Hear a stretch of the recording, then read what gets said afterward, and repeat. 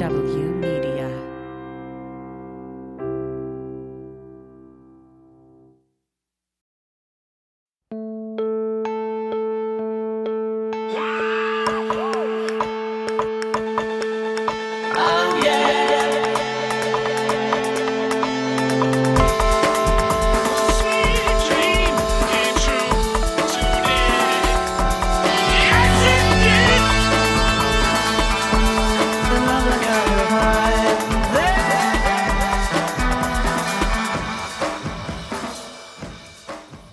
Welcome to One Sweet Dream, a podcast where we explore the dream that was and is the Beatles.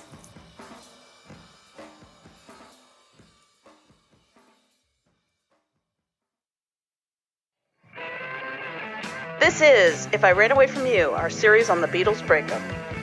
After several months, we're pleased to present listeners with a new, dense, and wholly unique take on the days leading up to the infamous divorce meeting.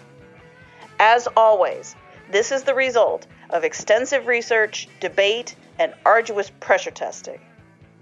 As a heads up to listeners, the breakup series will soon be moving to our spin-off podcast, One Sweet Dream. Phoebe and I will continue to post episodes of the breakup series to One Sweet Dream, so please subscribe. Another Kind of Mind will also continue to post fabulous new content as usual, so stay tuned. And now, back to the show. You know, if you break my heart, I'll go. As we approach the 50th anniversary of the Beatles' breakup, one thing seems clear. Why it happened remains mysterious. It's time to revisit the evidence, pressure testing the old tropes and applying sensitivity and emotional intelligence to our analysis. Come with us on a deep dive across several episodes where we unpack and examine the emotional roots of this complex topic. In a nutshell, we believe this was all a high-stakes game of chase that spun out of control. The end game was never to end the Beatles or for Lennon and McCartney to separate as a creative partnership. We don't see this as primarily a battle for dominance within the band, but rather an elaborate play for respect, love, appreciation, and commitment. Join us for this radical retelling of the breakup. I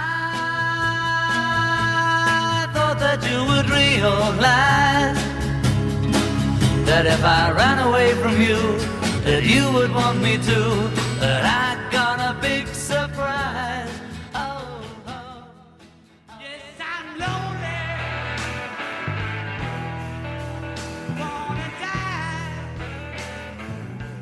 In our last episode, we discussed the details of the 4442 meeting on September 8th, where John proposed a song, a concept for the next Beatles album, and the idea for a Christmas single. But John's suggestions were met with apparent indifference, while his complaints were seemingly ignored. And we hypothesized that the Beatles' refusal to record Cold Turkey, combined with Paul's unwillingness to follow John's new vision for the band, may have left Lennon feeling frustrated and powerless. So our challenge now is to figure out what happened next. In episode 9, we'll take a deeper look at what's going on with John. In episode 10, we'll focus on Paul.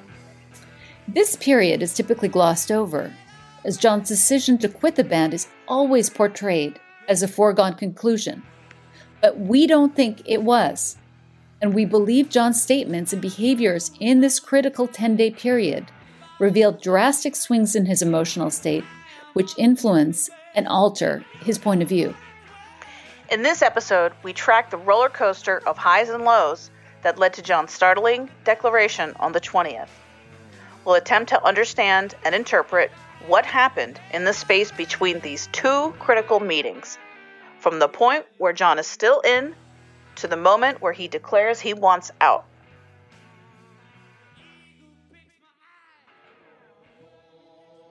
Before we jump back in, we want to share a quote from John. In August of 1971, he told Alan Smith, "Well, there was this Japanese monk, and it happened in the last 20 years. He was in love with this big golden temple. He really dug it. And he was so in love with it that he burnt it down. so that it would never deteriorate. That's what I did with the Beatles.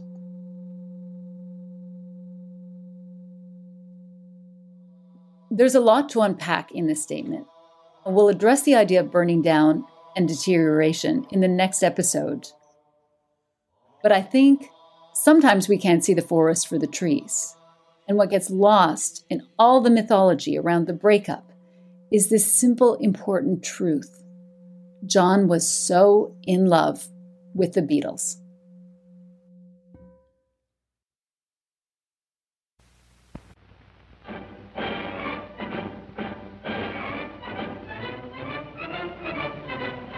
Okay, so the next thing that we have on the calendar is John and Yoko's film premiere, which takes place on September 10th.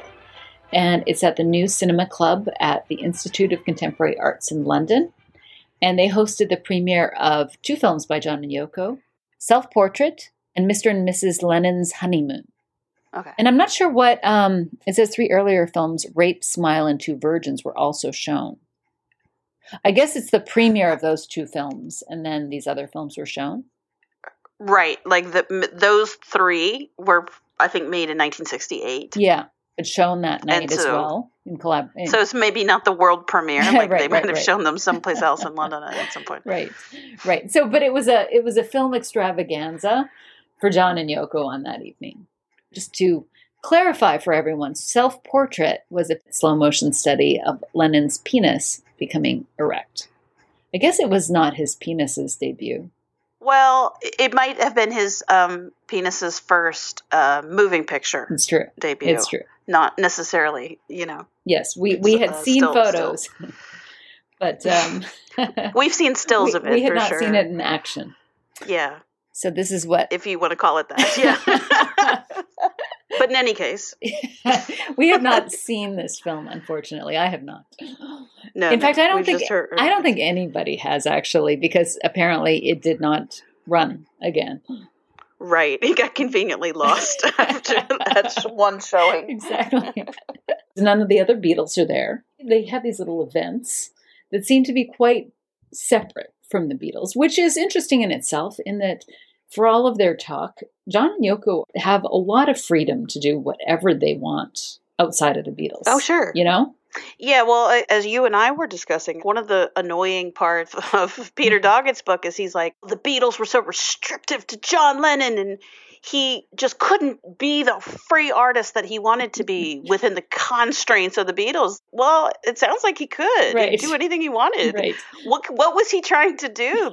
Who was stopping him? Well, Doggett is egregious, but they all do that. They all talk about the fact that that John just needed to break free to do his own thing. Like, it's interesting because he was doing a lot of these happenings during the year. John and Yoko weren't getting positive feedback from it, but the Beatles weren't putting an end to it. I think that they moved away from it because they just weren't getting any real traction from it, and they turned to where they were getting traction. But it's an excellent point. Yeah, the Bagism and the films, not really very well received, but like the one thing that they are, as you said, getting positive feedback for are the peace efforts. That's the image that people like. That's what the public is willing to accept. But this idea that the Beatles were holding John back from doing his avant-garde work, it's bullshit. It's a joke. It's a joke, yeah. I mean, he was able to do anything he wants. The other Beatles may not have liked it, but they didn't stop them. So we have a quote from Ray Connolly, actually, about this particular film. And he says, I never saw it, and I suspect John became embarrassed by it, as it was only ever shown once publicly. But I remember Paul McCartney's expression of anguished bewilderment and frustration when, running into him on the stairs at the Beatles' Apple headquarters, I told him about it. Can you imagine being Ray Connolly? Right, breaking this news. Paul.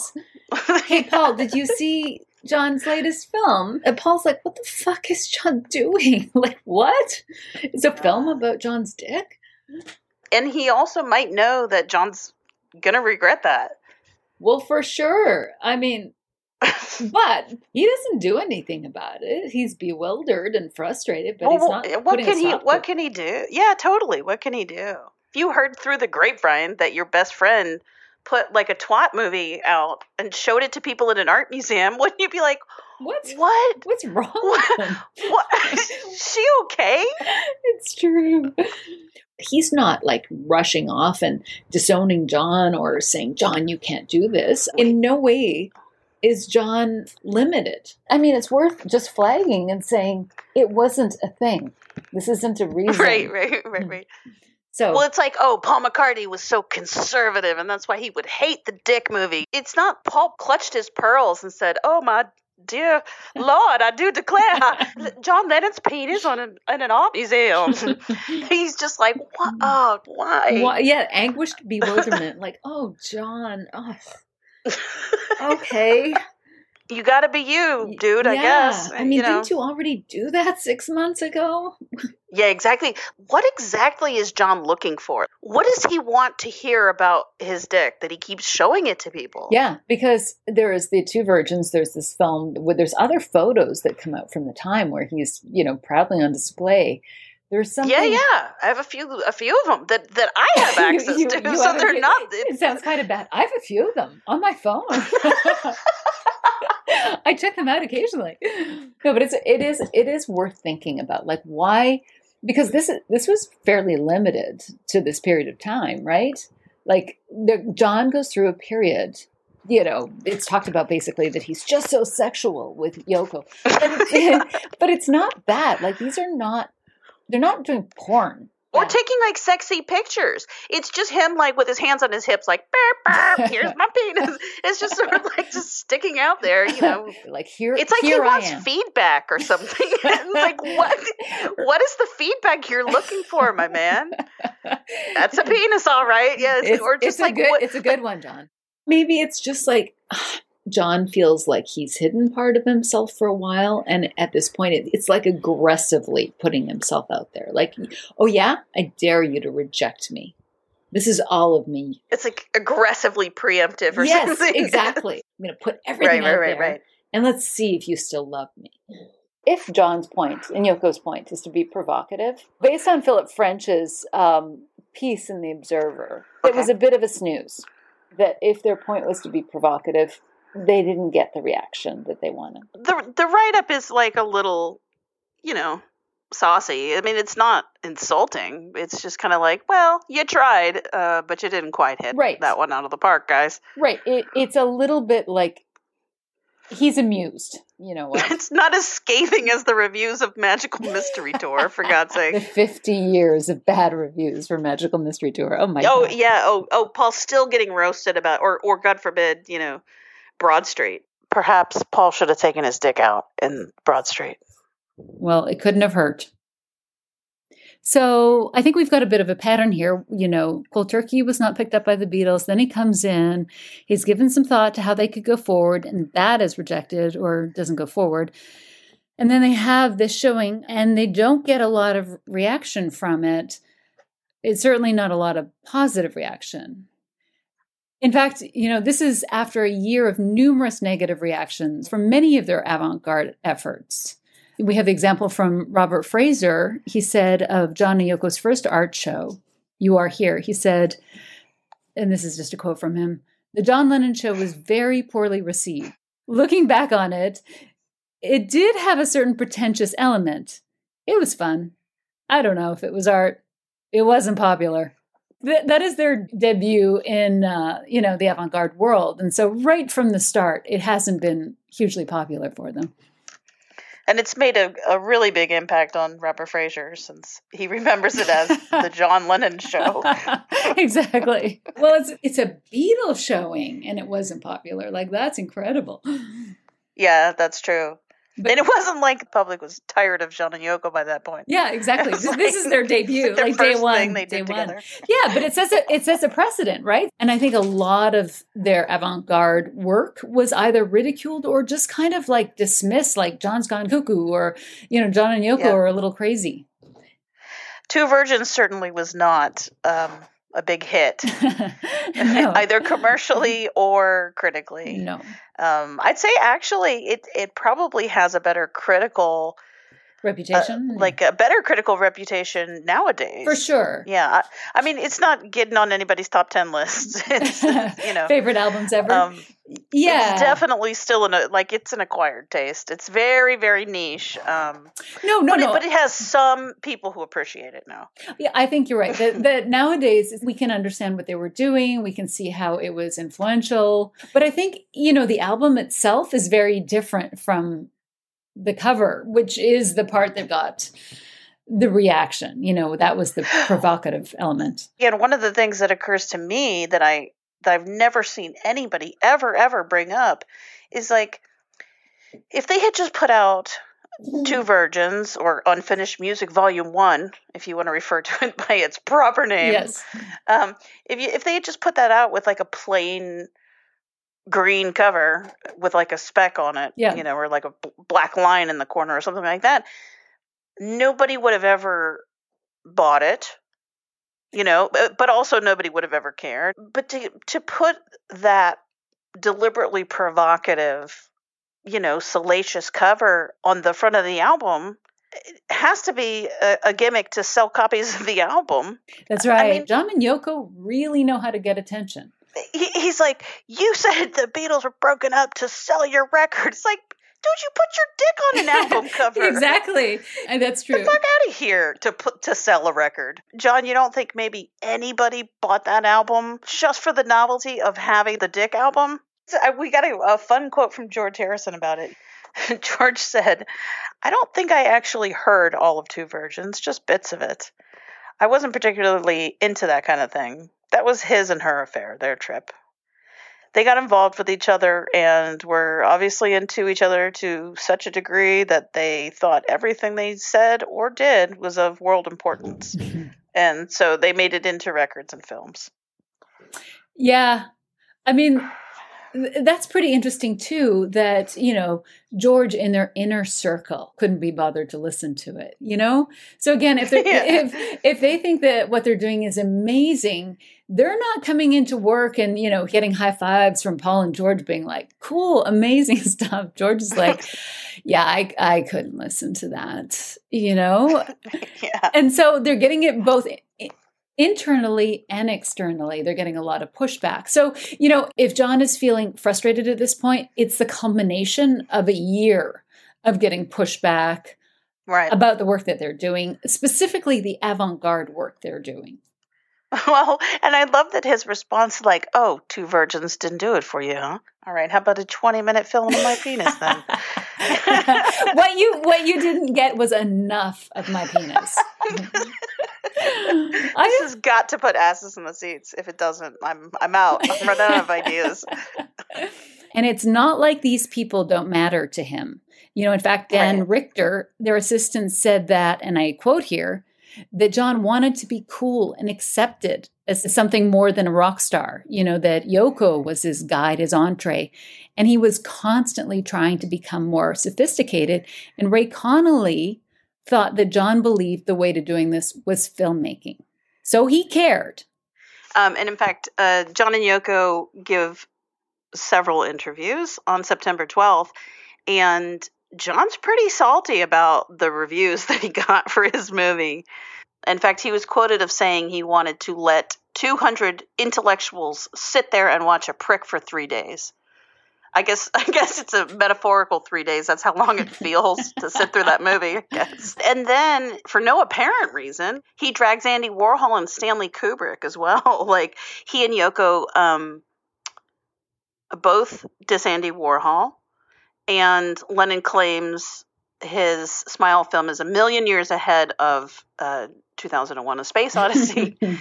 So this is kind of like a Lennon tactic. When he feels embarrassed and doesn't get what he feels is the respect that he deserves as a true genius in the world, he tears down somebody he feels is better than him. Or that is getting the respect in the world.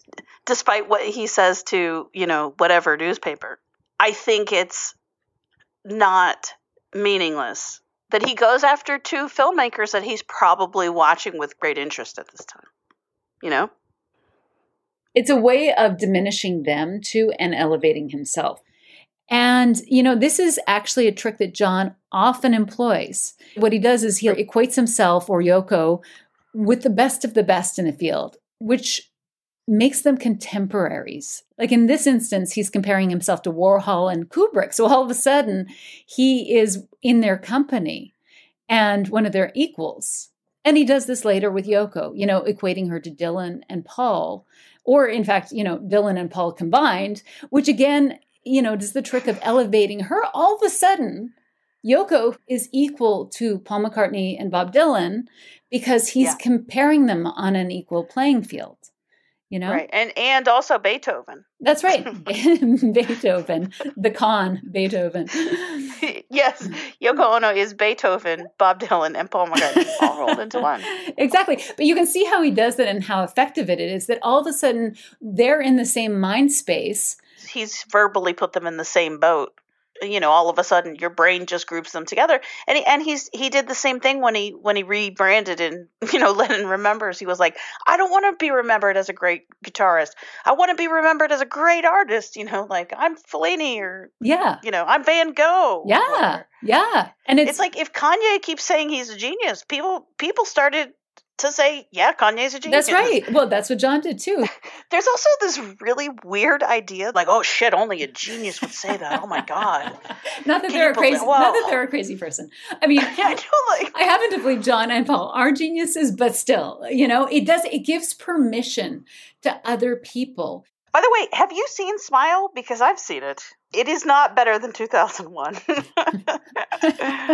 And it's pretty audacious for Yoko Ono to dismiss Andy Warhol's film efforts, considering that, you know, her film of John watching a building being erected is basically a ripoff of Empire by Andy Warhol, which is just like a shot, like however long it was, I don't remember, 7 hours maybe, of a static shot of the Empire State Building, which he had done years before her, of course. So I mean, well, there's a story about Andy.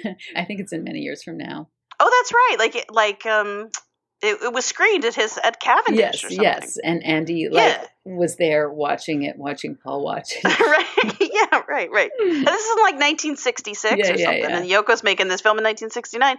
So again, you know, if they don't get the reaction that they want, they lash out at other people who really have nothing to do with it. I mean, what did Andy Warhol do to them? Right. What did Kubrick do? You know what I mean? Like, yeah, and you know the quote of "let 200 intellectuals sit there and watch a prick for 3 days" shows such anger and contempt for the people that, you know, he wants to impress.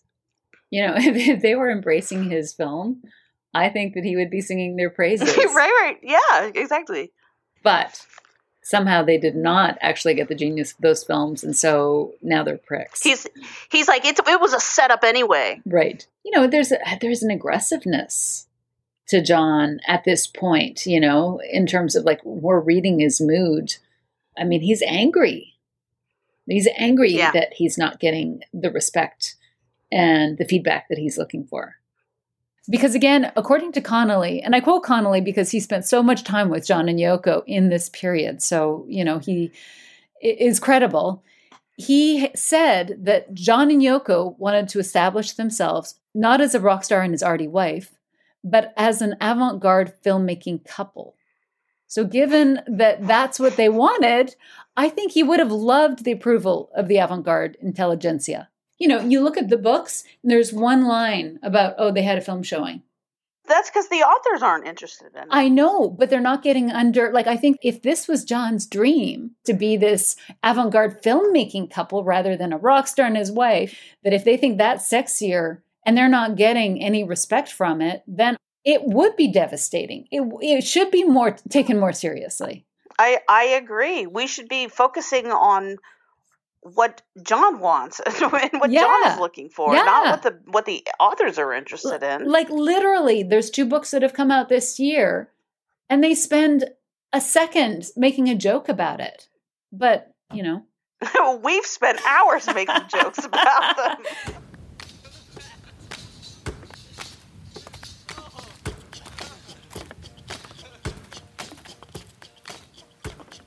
I mean, we're having fun here because some of John and Yoko's adventures in the avant-garde, they were legit a little outrageous. But I want to clarify that we are not laughing at John's desire to broaden his creative canvas or stretch himself as an artist, you know? Like, that's amazing. That's great. I mean, given this is 1969, what they were doing was radical for a rock star. And there was a point to what they were doing, you know? They did have an objective. And we are certainly never laughing at John's genius as an artist or musician. No, but dick jokes are funny, and you can't get around that. And the thing is that he continues to show us his dick. And if you're going to do that, I mean, then we get to laugh at it. If you're putting your dick out there over and over again, and all signs show that no one's interested, like, put your dick away or find something else to do. Like, I'm not laughing at his desire to make films. Like, I think that's great. And again, you know, I will defend Paul's right to do the same thing. But no one, even in Beatles books, people who allegedly care about the Beatles, do not ever make the point that Paul was expanding himself as an artist, and it was so bold of him to try to direct like a crazy experimental art film for fucking television. Nobody defends him. They don't even acknowledge it. Like, they don't even call him an artist. Call him an artist, yes. Like, they don't even discuss him as a filmmaker. And I don't want to go off on Magical Mystery Tour for too long. I mean, this isn't about Magical Mystery Tour, but I'm just saying. Right. Do you not think that John Lennon would be taking the piss out of Paul McCartney constantly? Oh, my God. He's whipping out his dick all year?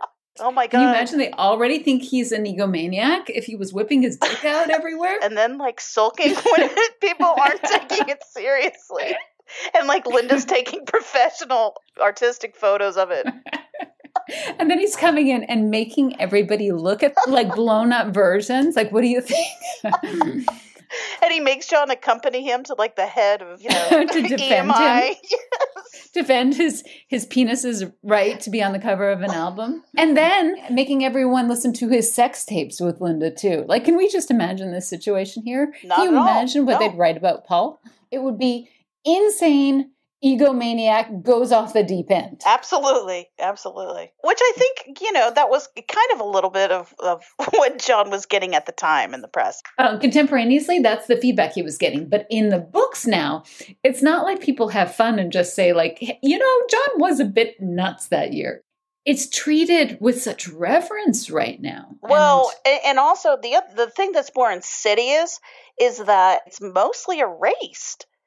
Like, you don't see the Lennon Ono estate tweeting out his dick pics now. Like, you do not. No, but you hear things like Doggett's John Lennon could barely tear himself away from his avant-garde exploits long enough to finish Abbey Road, which, again, is treating like he was better off doing avant-garde. Exactly. But, like, if that's the case, if I can't stop photographing my dick to make Abbey Road, then that's a problem. Like, that doesn't reflect well on him. But, you know, the way it's written and the way it's talked about right now is that, like, Abbey Road was the thing that was pulling him from his higher artistic exploits at the time. Exactly. You know? And what we're saying is, like, okay, then let's look at what those things are.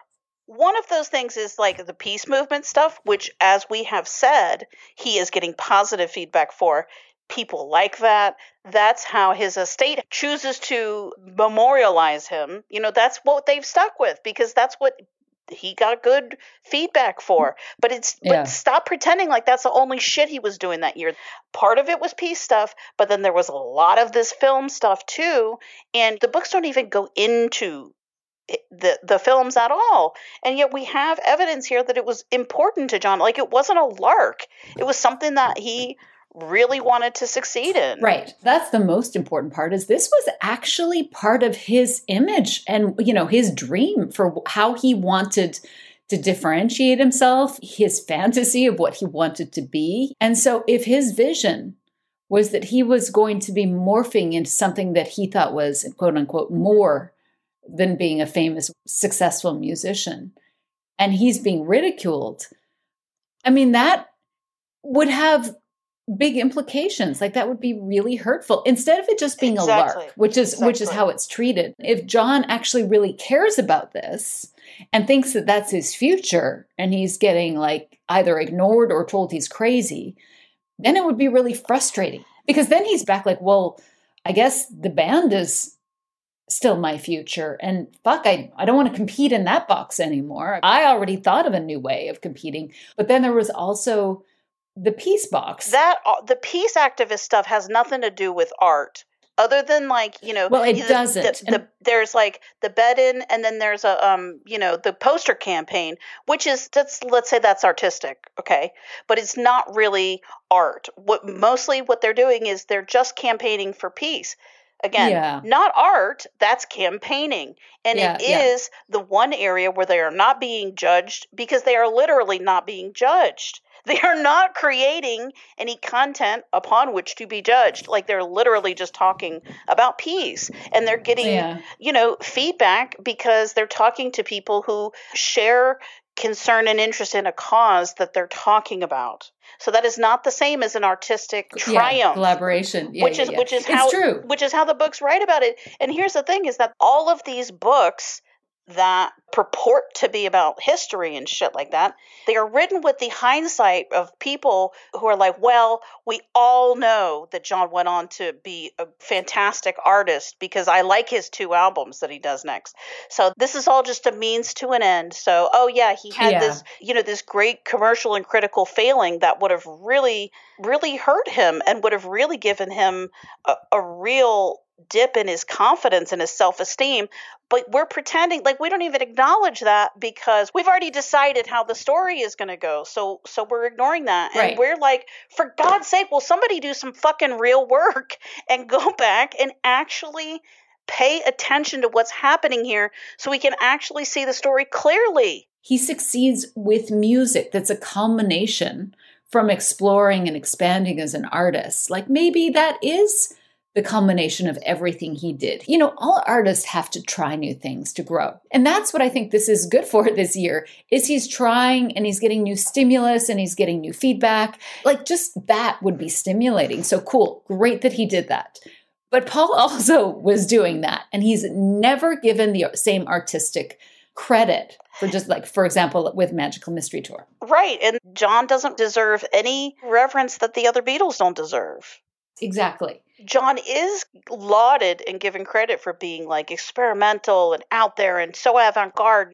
Okay, but sometimes it wasn't. Sometimes it was just an Andy Warhol ripoff movie that everybody had already seen and was a little embarrassing how derivative it was. Like that happened. Right. And I think the other thing is some of it is so transparently provocative and attention-getting. Right. So it would just be nice if there was some balance, please. Like this was them having fun, being creative, trying some stuff. Sometimes it's crazy. And a lot of the time it was just to get attention for John and Yoko. But it's not like everything he did was a deeply meaningful artistic statement. Right. Exactly. But to address the idea that John needed to be more than a world-famous musician, because I think it's important to the story and especially relevant to this period. Obviously part of the reason John wanted to be more was because he was a brilliant artist, a multifaceted artist with all kinds of talents and ambitions in other areas that, I'm sure excited him. However, I think part of John's driving motivation to distinguish himself and shine like in a new way was also his insane rivalry with Paul McCartney. Yes. I think John had to find a way to outdo him. Like as long as Paul was setting the agenda and they were playing by traditional rules, John probably felt like he just couldn't win, Right. It's become kind of an unlevel playing field in that respect because, Paul is the Mozart at this point and going forward for the rest of their careers. Paul sells more records. His songs are more popular. He gets covered more often. It has a wider appeal. He wins the Ivor Novello Awards. Exactly. His songs are the ones that get played on the violin in the restaurant and whatever. John can't compete on that level. Exactly. So it makes sense that he's going to say, well, I opt out of that then. That's right. I mean, it must have been exhausting to compete against Paul. And that's not to say John isn't as good. It's just, again, like, Paul does well on all this criteria. And John actually did articulate this in a number of ways over the years. Like, it was just frustrating. It was exhausting. And even we just covered the 4442 meeting earlier in the month when John was complaining to Paul that, he never let up. He never gave in. And it exhausted John, and he just didn't want to fight about it. Like, Paul never backed down and just said, okay, you know what? I've shot enough. No. Here's the stage. He never ceded it. So, obviously I think the desire to reinvent is partly just John's personality. Like, he always seemed to be jumping to the next thing, but also partly because he's an incredibly formidable competitor. Part of him was like, I don't want to fight. And part of him is like, no, I'm going to fight. And he decided that he just didn't want to play by those rules. So he just changed the game, Yeah, it's pretty brilliant. If those two are playing chess, then that's a good end run. I just made a football analogy, but you know what I'm saying? But that's basically what John did. He just changed the game. Now we're playing football. Exactly. And you don't even know it. I think he had this vision for who he was going to be, which was tied to how he saw himself.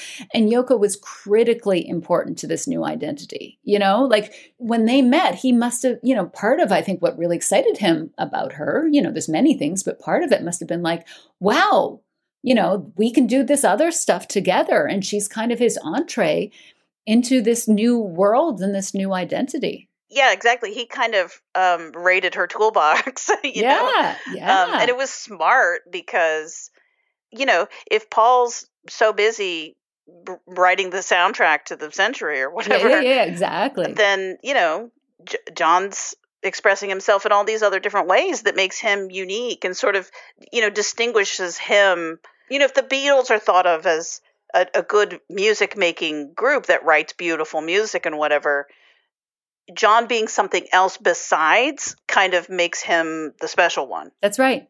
I think he believed with her, he could compete and win against Paul in a new way, and actually there's a lot of people that say that John and Yoko became the most famous people in the world with the peace movement. So it worked. And Yoko's on record, she's talking about the fact that now that John has me, he has more power within the Beatles, so it was working on many fronts. So, so he started to promote the strengths that he has with Yoko. Right, exactly. And he starts to weaponize Paul's strengths against him. Yeah. How did he manage to do that? How did he turn Mozart into a bad thing? He's like, all of your success is a bad thing because it means you're commercial. That's right. And your beautiful melodies that sell sheet music and that live infinitely in the universe. That's right. And that means it's music. Yeah, exactly. And he turned Paul's good looks into, something. Proof that he's vapid. Yes, that he's vapid and shallow. John really did a great job of weaponizing Paul's strengths against him. And if he's doing all this, he's got this plan to, find a new way to win. And he was doing an incredible job. Yeah, not to take away from his own musicianship or songwriting ability or singing. George Martin said that John was always insecure about his voice, and he always wanted George Martin to find ways to distort it or filter it because he didn't like the sound of his own voice. That's right. And Tony Sheridan also said that John didn't consider himself as good a singer as Paul. Well, and technically he's not. He doesn't have the range that Paul has, but in terms of taste, like a lot of people prefer John's voice. That's right. Well, he has nothing to be insecure about. And you don't have to be a better singer than Paul McCartney. You don't have to be the best. You just have to be different. Well, exactly. And we're not bringing this up because we think that one's better than the other. This is support for the fact that John felt like he wasn't as good on some of these measures, so had to find a new way to compete. And that's why, some of the stuff that we're just talking about, like the avant-garde stuff that he's doing when he's getting pushback or they're not getting accepted. Like you probably thought with Yoko's entree that they would be celebrated. But if they're getting pushback, that would have been very frustrating because it's more meaningful than authors have assumed. Right, know? Because it's this alternative route that he's embarked on where he's going to show Paul up finally. And I know that, some people might push back on what we're suggesting that, that he's doing this partly to, compete with Paul. I think the story doesn't really take that into account. It's like John just had lost interest. And of course, like, what does Paul have to do with any of this? But I think there's so much evidence throughout the 70s that John continues and Paul to compete with each other and think that they're really the only people that are at this level. So to think that he's not doing this partly to rival Paul, to me, is crazy, right? Absolutely, it's crazy. John measures himself against Paul for the rest of his life. Everything he does, if you believe what he says, then his opinion of himself is so elevated and inflated that he considers everything he does to be better than everything Paul's doing. Whether or not that's true, it is the yardstick by which he measures his own work. There's no reason for the rest of his life for him to be comparing himself against Paul in a way that demeans Paul and exalts himself. There's no reason to do that unless you're being competitive. Right. Well, we were just talking about, there's a quote from Seaman, right? Fred said in 1980 that, quote, John told me that Paul was the only musician who could scare him into writing great songs and vice versa. So again, it's not even just that Paul is the only musician who can scare me into writing great songs, which is a hell of a statement in and of itself. Yeah. But the fact that John says and vice versa means that he either really believes or really wants to believe that they're still in this together and that it's mutual. That's right. On the surface, this is kind of, a harmless little statement, but there's a lot packed in because this is 1980. The one person that he's competing with is Paul. They're still in this infinite game with each other. It is amazing. And so I think what that suggests is that they are always, on some level, the main audience for each other. Absolutely. Until John dies. Who are they trying to impress in the world? Like, I'm sure they like the accolades. I'm sure they like to sell records. But, I'm sure that each other's opinion and approval on both sides matters more than anything else. And of course, they're both artists, so they do they do it for their own reasons. Well, that's right. Beyond the joy of making art, and it remains like this for the rest of their life. So in 1969, it's going to be even more heightened. I think John is doing this partly because he just needs to, partly because he's got Yoko in his life, and that's exciting. But partly, this is not just so he can go off on his own. We both believe this, that he's doing this partly to strengthen his position so that he is an equal and formidable competitor and rival to Paul for leadership of the Beatles. Yeah, either leader of the Beatles or leader of the Beatles at some time in the future. That's right. This is Tony Sheridan. I guess he realized somewhere along the way, well, I've got to do something other than just be a rock and roll musician if I want to impress the whole world. He never saw himself as a very good singer, for instance. No. He never saw himself as comparable to Paul McCartney even. Which, he was playing with a guy, writing songs with a guy whom he thought was better than he was in many ways.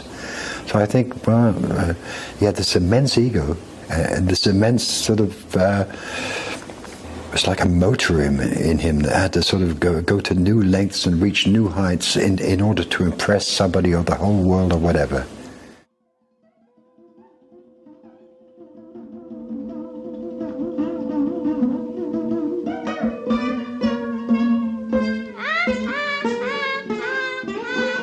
This is a couple days later. John and Yoko do a bunch of interviews for various publications. And so they talk on a range of subjects. What we notice is that, John is on a tear here. He's complaining about the lack of reception to his films. He talks about money, saying that the Beatles' fortune was a myth. And he said that Apple treated him and Ono as second-class citizens, and that he hadn't had a paycheck in 2 to 3 years since all the Beatles' joint income went into Apple, which is true. That is something that they set up in 1967, which ends up being a huge problem for them. But the point that he makes about Apple treating him and Ono as second-class citizens is a theme that is also repeated by John. Yeah, and in fact, he goes on a tear about it in Lennon Remembers, saying like, they don't even know that we know, but we know that the Apple staff was always, saying shit behind our backs, and they were disrespectful to us. And why does he think this? Like, is he just paranoid? The Apple staff probably didn't like to have to do work. So there is probably that element. And Yoko was, by all accounts, quite demanding. Don too, I'm sure. On one hand, people did complain that Yoko would sort of walk around, like a princess and sort of speak to people like servants. And people apparently don't like to be talked to like that. Right. But on the other hand, she is, the boss's wife, basically. So they kind of do have to tend to her needs and wants. But because of the way that the whole Apple thing was structured, it was to fight the system and the hierarchy and the patriarchy and all that bullshit. I mean, all those terrible things. Right. Like, the point of it is that, we don't believe in bosses, man. And, like, everybody's there, like, tripping balls during the 9-to-5 workday and stuff like that. So right. He's probably right. Like, they probably were not treated with the best respect, but the same as probably could be said about all the Beatles. Well, that's the thing. I think that they were disrespectful to probably all of the Beatles. It's a bunch of hippies and like cool people that are hanging out and their buddies that are working there. And so that's John's impression.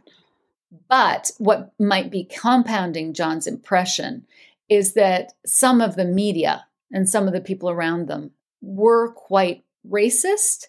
So this idea that they're second-class citizens, I think this would have been seeded in John's mind from a number of sources, Right. And I think it would have impacted his overall feeling of paranoia and the fact that they are under attack. So that I understand, and we don't want to undermine or make light of that. Right. John's not specific here when he makes the second-class citizen claim, but he later said in Lennon Remembers that Yoko faced woman bias and Japanese bias, and both things are likely true just because that is the way that the world is, unfortunately. And anti-Japanese sentiment was real in Britain at the time. Like, World War II was recent history. But I also know at the bed-in that Yoko said that she would have kept the peace of World War II by being Hitler's girlfriend, which is like a little bit fucking insensitive to the 6 million Jews who were exterminated in the Holocaust like 5 minutes ago, historically speaking. Yeah. I mean, could you read the actual quote? Absolutely.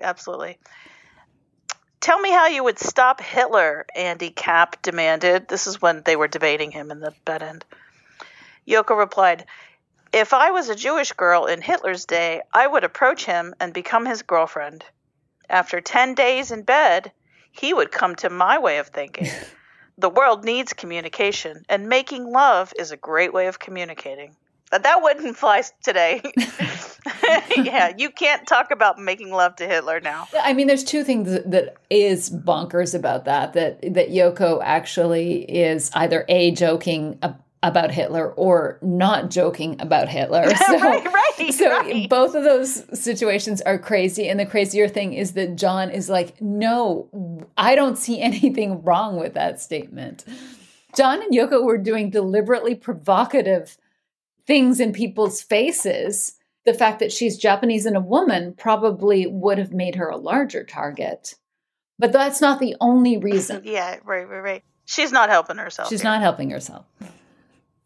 Some of their ideas are kooky, but they're trying. They're fighting for peace, and I think they think that they're in the right there. But I think that the more important thing is that it just speaks to the fact that he feels like they're not getting respect. Well, I think so too. I think that's kind of just the stew he's soaking in now. That's right. In another interview given on this day, John, quote, revealed that his only real friends were the Beatles, employees including Neil Aspinall, Derek Taylor, and Peter Brown, and members of Ono's art circles. The weird thing, too, is that in that Lennon Remembers rant, when he's talking about the Apple staff, he specifically calls out Neil, Derek, and Peter Brown. Like, literally those three guys, those same three guys. Right. Fuck all of them. They're all dead to me. Those are the same people that he's ranting about. The Beatles, Neil, Derek, and Peter. His only real friends. His only real friends. Right. But one of the things that we can, why we're going over all this information is to see exactly what John is saying at the time. Because what he says after the fact can be useful, but it's not necessarily 100% reliable, because anything that John and Paul say after the fact is going to be a little bit, gone through the spin cycle a little bit before it comes out, right? They're going to be doing damage control for the rest of their lives. So we're trying to get in the moment here and track what's actually going on at the time.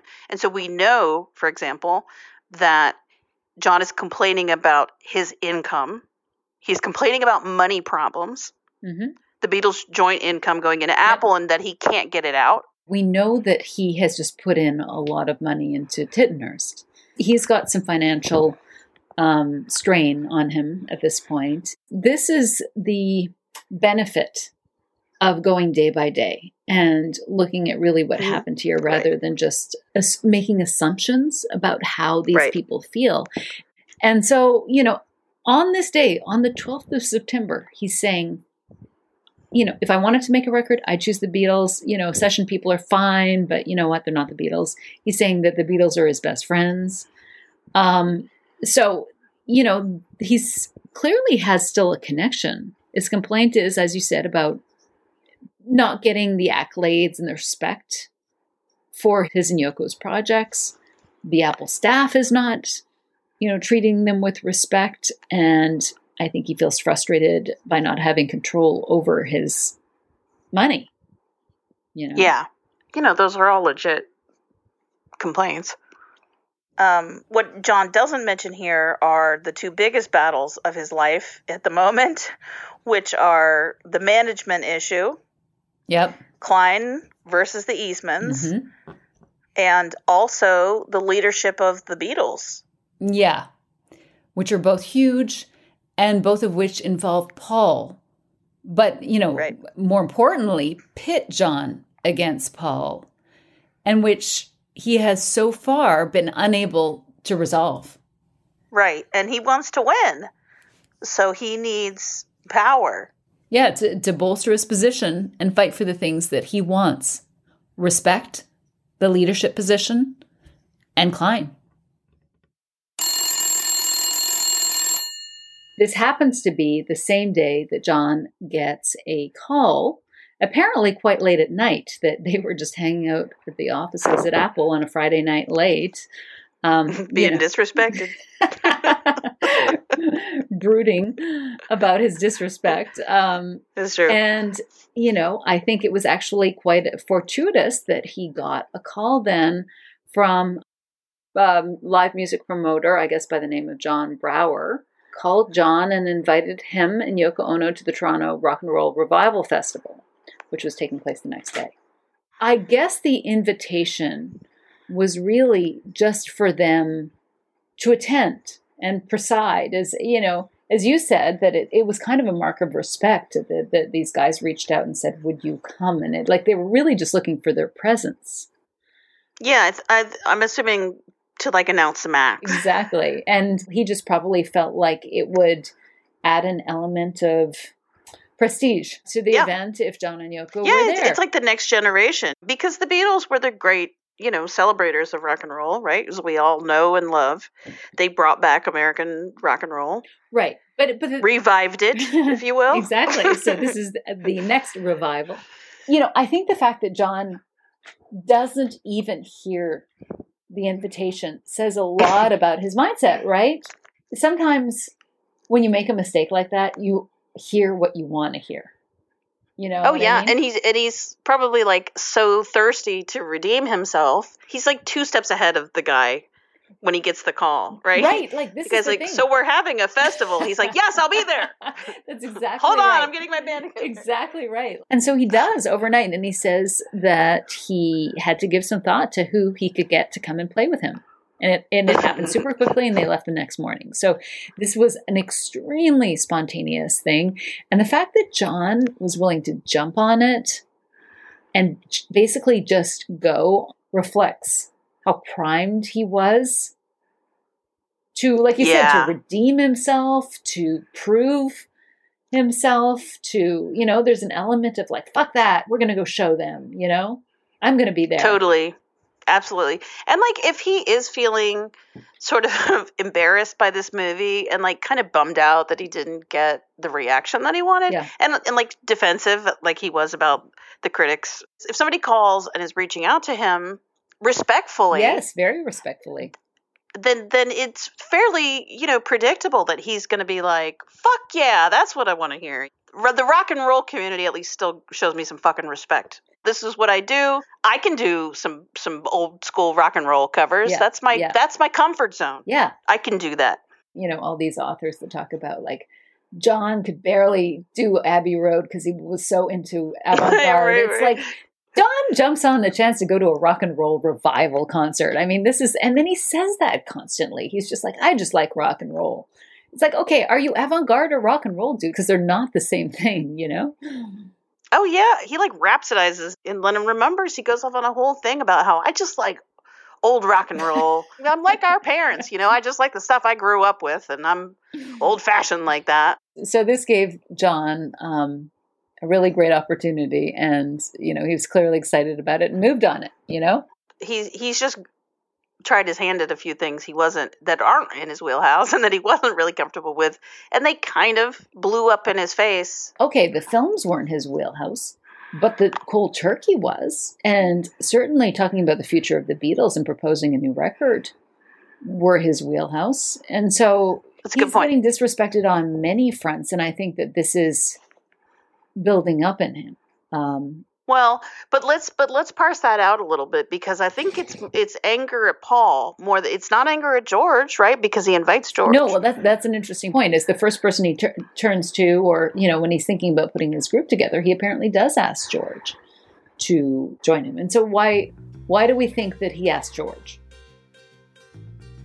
Because we know John hasn't been showing up for George's songs, and there's no indication that he wants to share the billing with George. Well, I mean, his best friends, as he stated earlier in the day, are George, Paul, and Ringo. And he's obviously not asking Paul. But why does he ask George and not Paul? Well, so I say he is obviously not asking Paul, but let's talk about why he obviously is not going to ask Paul. Like, for one thing, if Paul and John go on stage together, then it's the Beatles. Right. And also, Paul is not going to play second fiddle to John. It's not going to be the John Lennon show with a special appearance by Paul McCartney. Right. Well, so George rejects the invitation. I think basically saying that he's not interested in performing with a Plastic Ono band. You know, when he invites George to come, George is going to be his guitarist, which is a weird position for George to be in. Like, yes, it's kind of cool if he can just go and support John, but they are actually in a band together, and George is a Beatle. Right. George is the guitarist for the Beatles, not for John Lennon. And in this circumstance, I assume he would be the guitarist for the Plastic Ono band. And so that's a really weird, like I think it was very smart of George just to say, no, I'm not doing that. Of course, he ends up doing it, you know, months later anyway. So, but I understand why George wouldn't have wanted to have gone. Well, here's what George says. He says, John asked me to be in the band, but I didn't do it. I didn't really want to be in an avant-garde band, and I knew that was what it was going to be. I do think it involves Yoko, because I think that's part of George's issue all this year is like, hell no, I'm writing great songs. I am not taking a back seat. You guys go and do your stuff. That don't include me in that. I mean, you know, he could have just been a good friend and said, sure, yeah, I'll do that. But he's in an awkward position. But yes, I agree. And also maybe he's like, hey, George, you get the right of first refusal. Yeah, well, I mean, if that's the case, that's respectful. But we don't know about him asking Ringo or Paul. We know that Ringo's not around for the 444 meeting. Yeah, he's out of pocket for some reason. But it's interesting that he does not reach out to Paul. No. No. No, I think the point is to do it without Paul. Exactly. Yeah. If John's like, I'm going to quit the Beatles, and then he, like, 5 minutes later calls George and is like, hey, George, exactly. Can you come play on stage with me? Then, what does that convey? Like, what do we take away from that? Right. Either John had not decided that he was leaving the Beatles because the first thing he does is turn around and ask a Beatle to come and join him. Or else, to him, having George there is not necessarily about it being Beatles. That is kind of disrespectful to George because it assumes that George is willing to just back him up and that George doesn't come on with his own Beatle star power, Well, exactly. I kind of the implication is just like, I don't want to play with the Beatles anymore. Well, not you, George. I mean, the real Beatles. I mean, Exactly. With the Beatles that matter. And the other thing is that, like, we say, obviously not Paul, because this is something that John wants to do on his own. But there's no way in hell he's inviting Paul, because if Paul is there, then all of a sudden it's going to be about them. And then it's the Beatles. Yes. So again, it's disrespectful because there's a baked-in assumption that John can shine just fine if George is there, but if Paul's there, he can't. And let's not mince words. When you say he wants to do it on his own, by on his own, we mean not with Paul McCartney, because bitch ain't on his own. He's got his wife. He's got Eric Clapton, it's asking George Harrison, another guy from the Beatles, to be there with him. So, I mean, how is he doing this on his own? The only other person that he's truly, he says this for years, is that me and Paul were the Beatles. So, of course he thinks that. Thinks that. And George, John, and Ringo play together in 1970, and it ain't the Beatles. It is not the Beatles. That's the thing, is that for John, the Beatles do not exist if Paul is not in it. Yes, if he's emancipating, it's from Paul. It's nice. Yes, that's right. He is stepping out of Paul's shadow, and he no longer wants to share that spotlight. And it just goes to show that even though George is, delivering spectacular songs that they all respect at this point, John is not threatened by George. Right. And yes, exactly. It's no disrespect to George as an artist at all. I mean, for that matter, Eric Clapton has a decent amount of material by that point, but he's also not important to this story.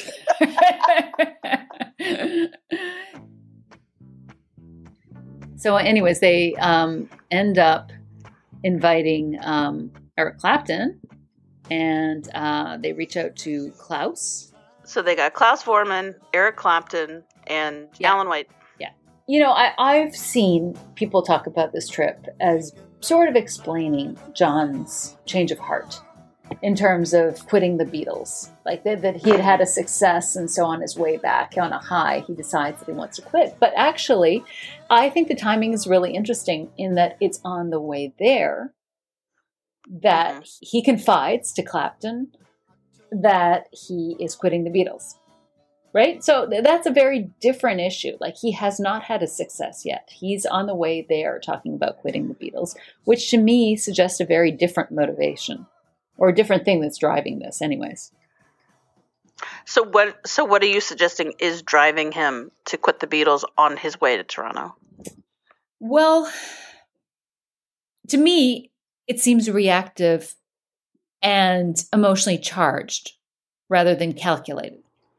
All the issues that we just talked about, the feeling unseen, unappreciated, again, he has essentially tried a number of things to change the situation. He's brought in Klein, he's brought in Yoko, he's been proposing a song, Cold Turkey, he has suggested a new format for the Beatles. And as much as people like to talk about Paul desperately wanting to hold on to the Beatles, Paul's not giving an inch on any of this stuff. Nope, he is not. So those are the issues that are still simmering underneath. And so I think that John is desperate for some control, and I think he may just be at his wit's end at this point. Or else maybe he got this call and was excited and then was like, fuck, I'd like to go, but, Paul's off with his new kid. George is who knows where. Ringo's away. Like, I want to do this, and none of my band is here to, like, where is everybody? Yeah, he might just think, fuck it, there is no Beatles anymore. So instead of like, I'm going to destroy the Beatles, I'm going to leave the Beatles. Like, John and Paul have both made comments over time about, they knew things were tenuous. They knew the band was falling apart. It's not really a secret. Well, yeah, and John has said this too. It's not just Paul. John has said that everybody was doing their own thing. And, after Paul's album came out, he said that Paul had been practicing this for years. So I think it's a mistake to assume that John's not insecure, that everybody else may be doing their own thing. Like, we look at it now and we know Paul's perspective that he didn't want it to break up. But, Paul's just written the end, had a family, and is inflexible about bending to John's suggestions. So maybe John's just frustrated. Like, there's not even a band around here. Fuck it, we'll do it ourselves. I don't need them. Like, I get the argument that, well, Paul wanted the Beatles to stay together, but the idea that John Lennon isn't still insecure about Paul leaving first is crazy to me. Right. Like, of course he's insecure about that. Right. Barry Miles has said that John was always so afraid of being rejected. So if he senses that everybody's not committed, John's going to move first. The Beatles are not at a consensus point right now. The Beatles don't have anything on the calendar. They don't have any projects that they're, looking forward to. Right. The last meeting was a big flop that went nowhere. Well, and they're just kind of like dangling. This is the real danger zone for them. There is an assumption that Paul is 100% in, and John knows this and is totally confident, and John is the only one that is feeling constrained and wants to leave. And it may not be that situation, because we know that John has just said they're his best friends. We know that John has proposed a way forward, that he has wanted to do his song. So it could be that his choice would be to do things with the Beatles, but he feels like there's no commitment. And also, I don't think John Lennon is ever 100% confident in terms of other people who'll be able to withdraw their love and support from him. So that's one scenario, that he could be like, fuck it, I'm quitting because there's no band here. If everybody else is sort of eking out their new existence, I am not going to be the one that's left. I will leave first.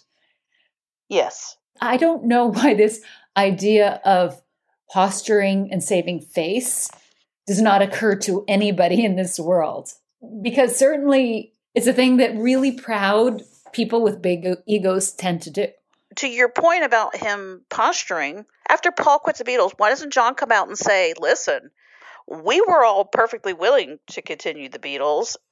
Paul is the one who wouldn't allow George Harrison and I equal space on the albums because he's such an egomaniac. And Paul McCartney only wanted to continue the Beatles if he could have 50% of the album and hog up all the space. I guess he's going to leave the Beatles because he doesn't get 50% of the album space. So in other words, you're saying that he has a way of absolving himself and making Paul look really bad. Absolutely, he does. Like, John could have told that story and been the good guy, but it was more important to him that he seemed like he was not left.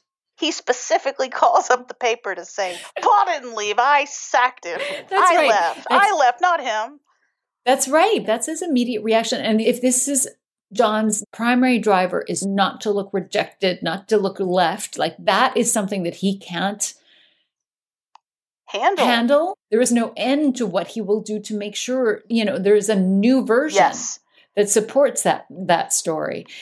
And this is not to make John or Paul look badly, because it looks like neither of them actually wanted to destroy the band, really and truly.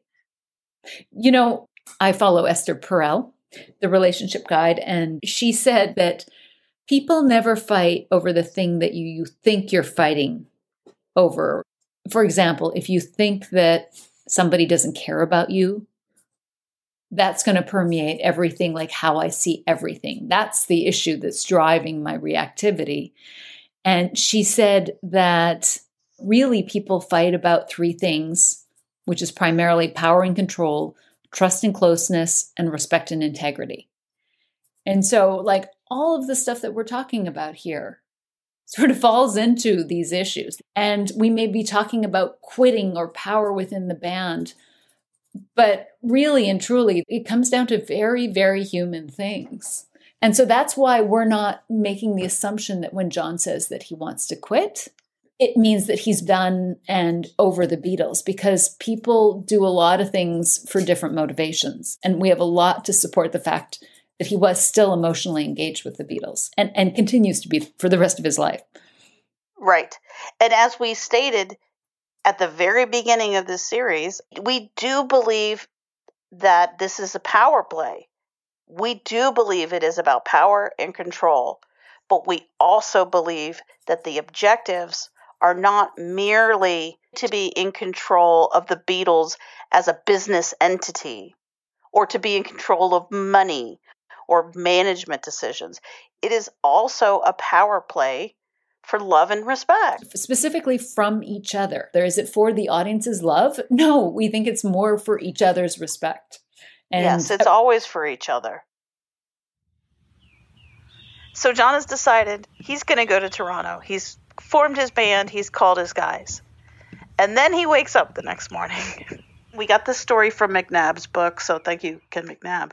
But apparently John woke up in a panic attack and called their assistant, Anthony Fawcett, who had just finished making all the travel arrangements for Klaus and Alan White and Clapton, and was like, I'm not going to just call the promoter and apologize and send some flowers. Okay, I'm going back to bed. And Eric Clapton, who was already at the airport waiting to board, got really mad because apparently he had some backstory with this promoter. So Clapton calls John and ripped him a new one, according to Anthony Fawcett, if you can imagine that. Fawcett said, knowing their moods, I took a chance, decided not to send the flowers, and asked everyone to stand by at the airport. I rushed over to Tittenhurst, hoping that with a little encouragement, they would change their minds and go through with the concert. And then apparently when he got there, John and Yoko were in a better mood. They had eaten their breakfast. John had calmed down a little bit, and Anthony Fawcett managed to coax him back into going on with the show. And you know, John acted like nothing ever happened. John woke up and was like, wait, I'm supposed to be in Toronto and I have not performed in years? Yes, like, yes. what? Like tonight. What? Yeah. I don't even have a band. It's pretty funny. Yeah, and you know what? The thing is it actually, it sounds a lot like a similar story in 1972 when John had agreed to do a show at Madison Square Garden with Yoko and the Elephants Memory Band. That's right. After not being on stage for a long time. I mean, right. But that time, who does he call? Paul McCartney. Paul McCartney. In 1972, John reaches out to Paul, invites him to come on stage with he and Yoko, but Paul declines because Alan Klein is still involved as John's manager. I know. And that is in 1972. 1972, John invites Paul to come and perform with him. And actually, you know what? That reminds me of the concert for Bangladesh in 1971. I was just skimming May Pang's book, and I noticed this, that apparently when George was lining up acts, that both Paul and John wanted to get on stage with each other. This is a quote. She says, Paul said he would go on if John did. John said he would go on if Paul did. But then their business problems began to surface, and in the end, Paul dropped out and John downgraded to a maybe. And then, of course, he didn't perform there, and he dropped out eventually as well. So, you know, that's another example of where they want to be on stage together, but they don't because of conflicts, specifically conflicts around business. Yeah. Yeah. And that is amazing because that is August 1971, like a month before John drops Imagine with How Do You Sleep? Can you imagine? God. That's so ridiculous. I know. They're a mess. They're a mess and they're insane. And oh my God, I wish they had gotten on stage together then, because how different would that have played out? Yeah, exactly. We'd be looking at the breakup differently. Yep. Exactly. Well, again, we'd be looking at the breakup differently, but these things happened and they're not and nobody pays attention to them. I know. Exactly. They're not widely reported. Like, this is twice, 1971 and a year later in 1972. Both times, Paul and John are discussing performing together. So this whole, like, they couldn't stand each other is such a giant myth. Exactly. That nobody wants to dismantle because they like it. It's the foundation of Lennonology. The thing is that it's just more complex in that sometimes they hated each other, sometimes they loved each other, but they were never, ever disconnected. Right. And sometimes they were doing both at the same time. Sometimes they were jonesing to get back on stage with each other and also were slamming down the phone. God damn it. Exactly. Forget it. Exactly. Well, I think that whole period was like that. You know, like George Martin says, they never stopped loving each other. And actually, you know, to be more specific about what he said, I think George Martin said that we all talk about the falling out or the row between John and Paul, but they really did love each other very much. And there was always a great deal of love between them, you know, until the last moment. We talked about the row of John and Paul, but they really loved each other very much. And they stood, you know, even up to the very last moment, that there was a great love between those two men. It's very difficult to understand. They respected each other in spite of the words that they said in public. He also said that they were always talking, even when they allegedly were not talking. I mean, I think John and Paul were always on speaking terms, even when they were fighting each other. They really loved each other very much. Okay, so in 1972, he panics and calls Paul McCartney. But at this point, he wakes up in the morning and goes, holy shit, I'm supposed to perform tonight. And oh yeah, I decided I was not going to do it with that asshole. And I've got myself a new band that I've never played with before. You know what? I got to cancel. I just got to cancel. Maybe he was panicking because there was a lot baked into this decision. Like the night before, he had felt excited and exhilarated and powerful by this idea that he was going to show up and he was going to quit the Beatles and he was going to be huge, like, success, and it was going to be exciting. And then the next morning he wakes up and he's like, holy shit. And it becomes a reality. And it's stage fright, both in terms of performance and in terms of like, I don't know if I'm ready to do this. I don't, you know, it's a big move. So like basically the consequences of my actions. Yes. Like when he wakes up with a clear head or a clearish head. Yes. And it is like, I need to deliver right now. You know, this is when actually it becomes real. And like we said earlier, this recalls the stories from 71 and 72, where when he's faced with the reality of performing on stage, he wants Paul beside him. It's almost a reflex. Yeah. Like Paul has always been beside him literally every time he's been on stage. And then even in 1974, when John performs with Elton John at Madison Square Garden, he talks about Paul on stage. He calls him his estranged fiance. And like the last time he ever performed, John Lennon was singing a Paul McCartney song. And he gave a shout out to Paul McCartney. Like, as much as John at this point is purposely trying to do a performance without Paul, it seems like that's his go-to. I mean, these guys started together. Exactly. They grew up together. That's all they know. Right. We just gave very concrete, multiple examples of John finding it either painful or scary or both to be on stage without him. I guess the point of talking about that, though, is that, like, what's natural is for John to reach out to Paul. You know, we saw them on the stage together in January 1969. They're magic when they get on stage. You can see John is looking at Paul constantly, and he's super excited. And apparently after that performance, he was excited. So, you know, he likes performing with Paul. And yet we don't have any indication that John reached out to Paul. So I think he didn't because he specifically wanted to perform without Paul, maybe to individuate. He makes this great decision, wakes up the next morning, panics, was like, cancel everything. And that anecdote really shows us that even if John was sure about quitting the band or is being truthful that that's how he felt, there is a lot of evidence to support the fact that we should not necessarily trust that this is the way that he feels every day. Like, you know, he seems to be changing his mind at an alarming pace. And so I don't know why anybody would trust anything that John is saying in this month. Exactly. Well, and what is all these authors' rationale that no. He made his mind up before Toronto and he never changed his mind. They all think that. But like, why? What is the possible rationale? Like, you have testimony from his assistant. His moods swung so far from one end to the other. And then the same assistant again just describes John struggling with the decision when he comes back from Toronto. So apparently he wasn't even 100% sure then. Right.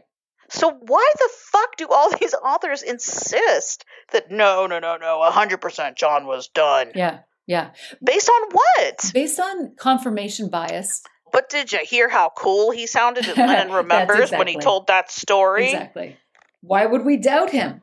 Well, we're giving you a lot of reasons to doubt that story right now. You missed a bunch of stuff, like that he wanted to be a filmmaker, that he cared, that he was upset, that, you know, the Beatles were still his number one choice to make albums with, that he offered his song to them, that he offered ways forward. Like, there's so much evidence that John was trying to work out a way for the Beatles still to work. Anyway, they head to Toronto. And we do want to flag that there is a slight debate about when John told the buddies on the plane that he was planning to quit the Beatles. John says it's on the way there, and Womack and Doggett, they claim the same thing.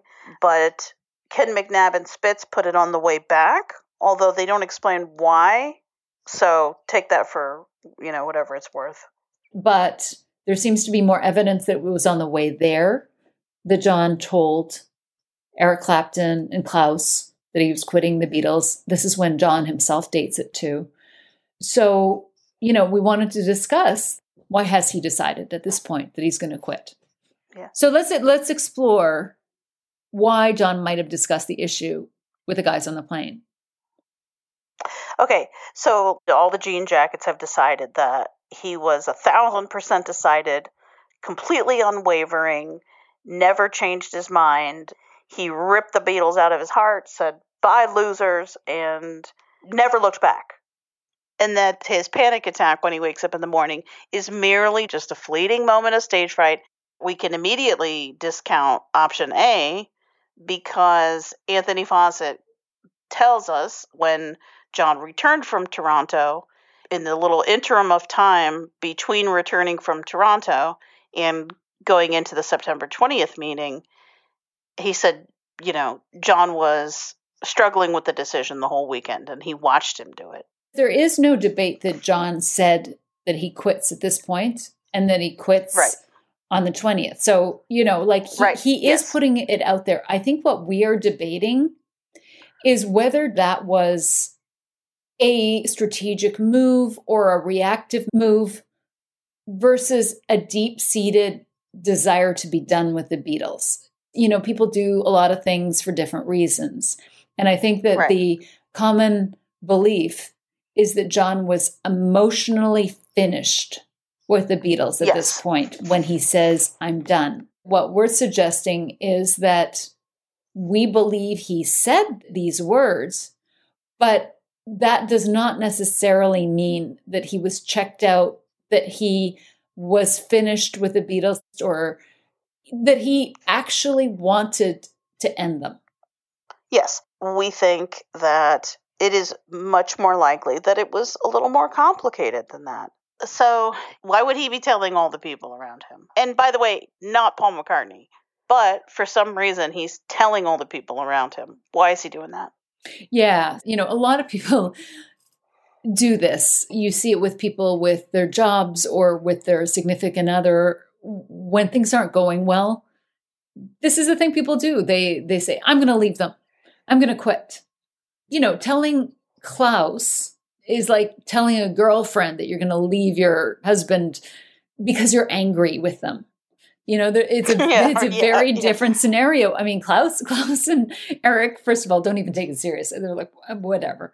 Because I think that they rightly look at a guy who's panicked, who's jonesing for heroin, and are just like, yeah, I don't think that this is a well thought through concept. But anyways, just in terms of like, why do people do that?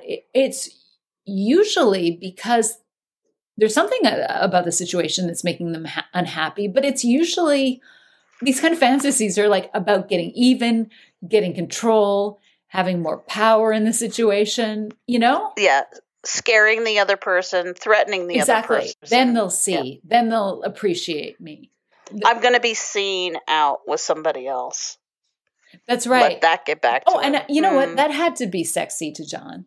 To be like, I am flying to Toronto. I found a new band. They're cool guys. That's going to get back to them. Did I need them? Fuck no. Do I pay Paul McCartney the courtesy of calling him and talking to him about this? Fuck that. Nope, no. Because I do not need to. And he's doing something like hugely in the public without a heads up to Paul. It's disrespectful.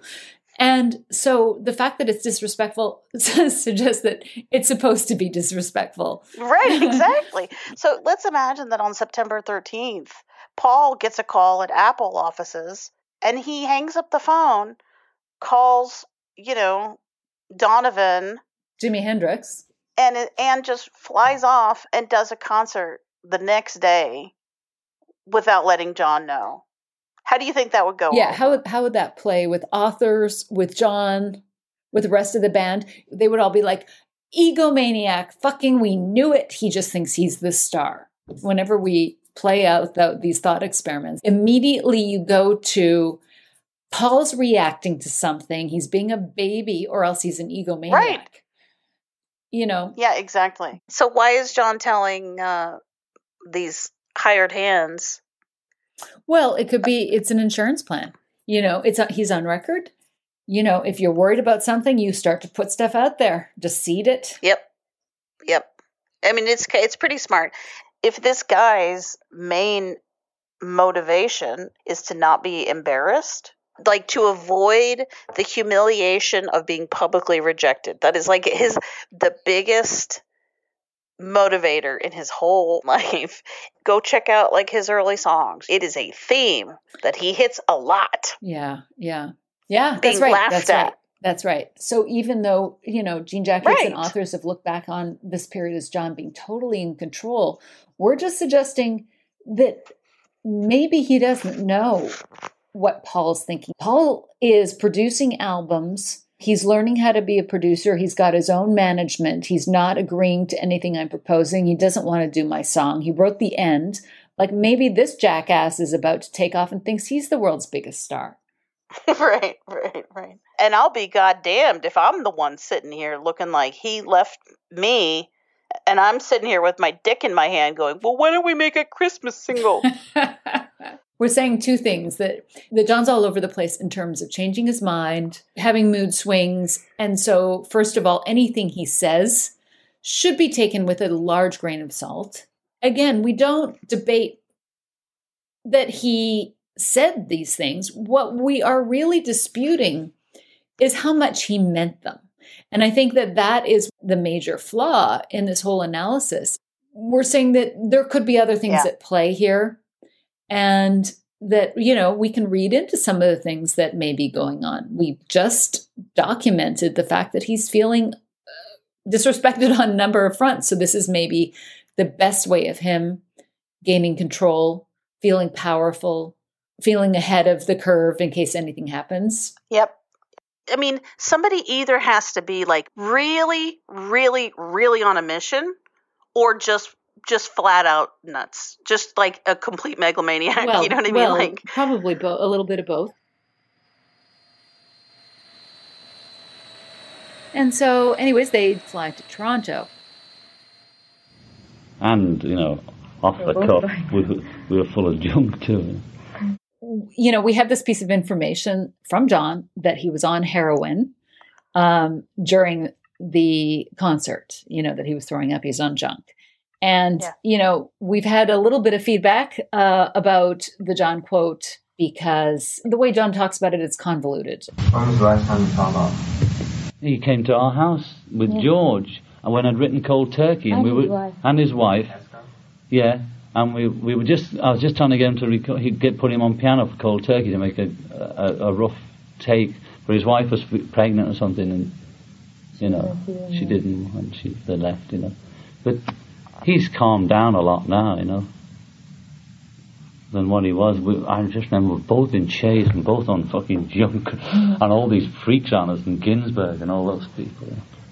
I was nervous. In London when he came, He seems to be talking about himself being on junk, and Dylan was on junk years earlier, so... Yeah, well, he says we were both on junk and both in shades, and, I mean, who the hell knows? With John, it's so convoluted. He could mean that he and Yoko were both on junk when Dylan showed up in 69. He could mean, he and Dylan were both on junk in 69, although from the feedback we've gotten, apparently Dylan was clean at that point, so... Right.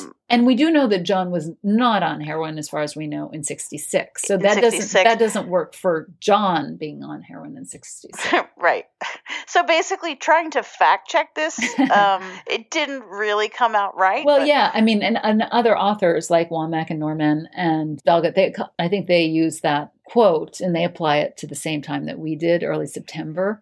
So the takeaway is that we don't necessarily know if that information is true about Dylan, and from what we know, it's not. That he was clean at the time. Right. So Mr. sorry. Dylan, we retract that. We retract that. We think that John is probably talking about himself, but even if John was not back on heroin by the first, we do know that he's back on it by Toronto. So our point is that John was on and off heroin during this period, which would make him reactive and emotionally unstable. And so it doesn't really matter. Right. It doesn't change our story. Right. But just for the sake of clearing the air about Dylan, we take that back, sir.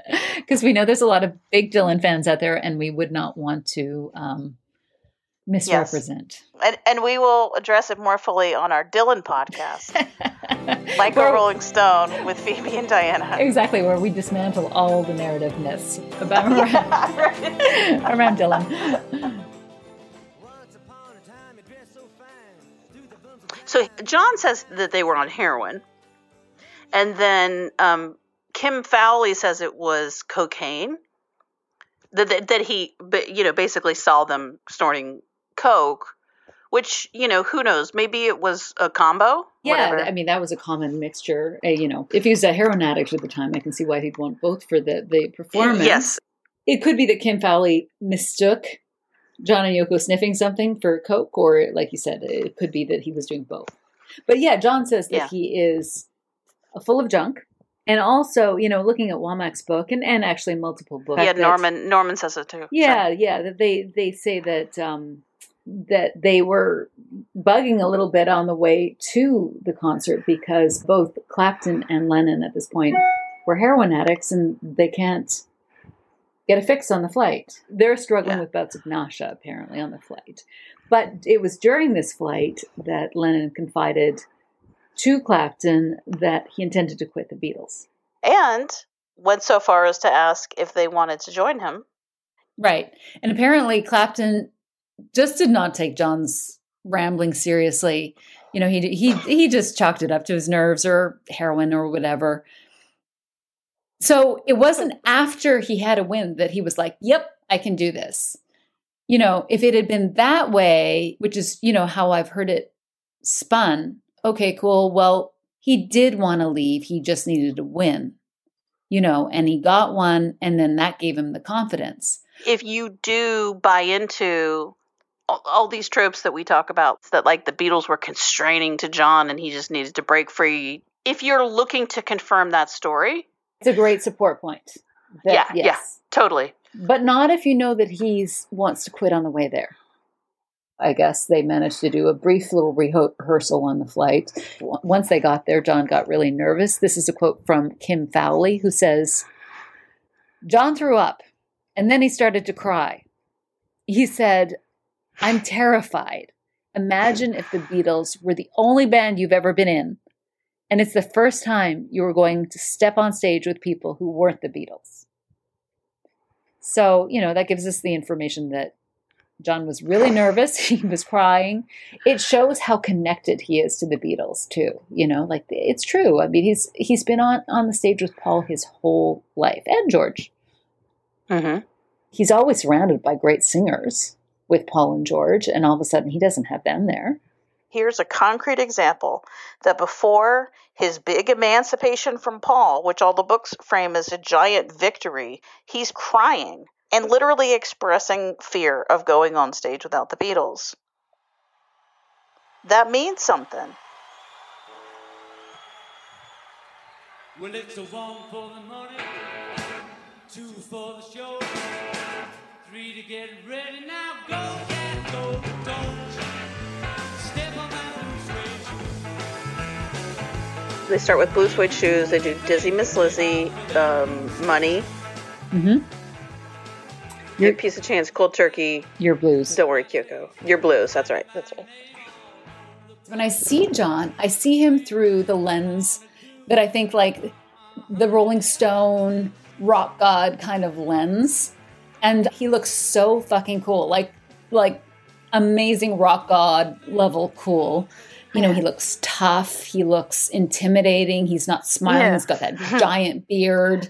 He's super stylish and skinny, and it's kind of like John looks like he's busy doing business, important business around the world. Like, I'm meeting the prime ministers, I'm going to the UN, so I'm just dropping by to do a favor. You know what I mean? Like, yeah. He looks like he's a man on a mission. The John Lennon that Rolling Stone worships, has had a heart on for like 50 years. I just think that an important element of the Toronto show, beyond the symbolism of John appearing like with a different band and not with the Beatles, is the imagery it created. The imagery is so iconic in terms of like, this is the John Lennon, the peace activist, iconic post-Beatles John Lennon. And I even was thinking about contrasting it to John on the Roof in '69, like how he performed with the Beatles on the Roof. When he's looking at Paul, he's smiling. He looks a little bit more relaxed. He doesn't smile here. He kind of does his little dance, but he doesn't smile. He doesn't look warm. This is the incredibly cool John Lennon, but it's like this John Lennon has been drained of all the warmth. Yeah, I agree. I feel like that John Lennon that we love died. As an image. Yes. Yeah. And begat this sort of tough talking, no nonsense, like exactly, telling it like it is, like give me some truth, you know? Yeah, I have no time for any of the bullshit. Let me just get on stage, jam quickly with this band that I picked up along the way. This John Lennon with his band, it's like a more serious dude, macho, masculine kind of energy. Well, they don't love each other. They're just 4 guys. But the Beatles also looked like they were having fun and that they loved each other. And this was, we were kind of all in on it. Yeah, they were and they did. And to me, they were much more inclusive. I think he's just rejecting the person that he was. And he thinks that the person that he was soft and stupid and a fool. And he's coming out harder, more bitter, more cynical. Yep. More aggressive. Right. This is the Rolling Stone pinup. And this is the John Lennon of Lennon Remembers. This is both important in terms of like a symbolic act, but also in terms of like, just creating an image that's very iconic. This is an excellent case in point where if you view the tape, Like if we were in court, it'd be like, Your Honor, may I please present Exhibit A? Look at this tape. Does this man look like he loves Paul McCartney? Does he? Does he, Your Honor? Exactly, of course he does not. Exactly. It should be like, what? This is the coolest man on earth who does not need anybody except his wife, who is right next to him. Case closed. I got to give him props yes, for sure. stepping up. Oh, he powered and delivering, and through 99.98% bravado, he delivered. I actually think his voice sounds good. Like, he doesn't sound nervous. He sounds good. He sold it. He did. Like, through sheer charisma, magnetism, John delivers. And so anybody who doesn't think that John is a performer is crazy. He's the best in the world. It actually took incredible courage to do that. For sure. I mean, our point is like, Toronto is a performance. He is a performer, right. The same way that Lennon Remembers is a performance. You know, in fact, midway through the interview, he breaks character. He laughs and he's like, I'm really not like this. You know, I'm really very insecure and I'm just, Yes, Yoko is like, yes. I'm very good. I really convinced myself there. I'm a very nervous person, really. I'm not as big as headed as this tape sounds, you know. This is me projecting through the fear, you know. Okay, back at it, you know. Yeah. It's just bluster. Yes, he did jump on a plane. He did step on a stage. He did perform well. He looks fucking cool. They do a decent job for a band that has never performed together. But we also want to say that don't be fooled by this. The guy that comes out on stage was not like this 24/7 in the fall of '69. But right. He's an incredible performer, and kudos to him for doing that. Yes, exactly. That takes the fucking balls of a kamikaze pilot. Like, I will hand that to him. Yes, I'm lonely.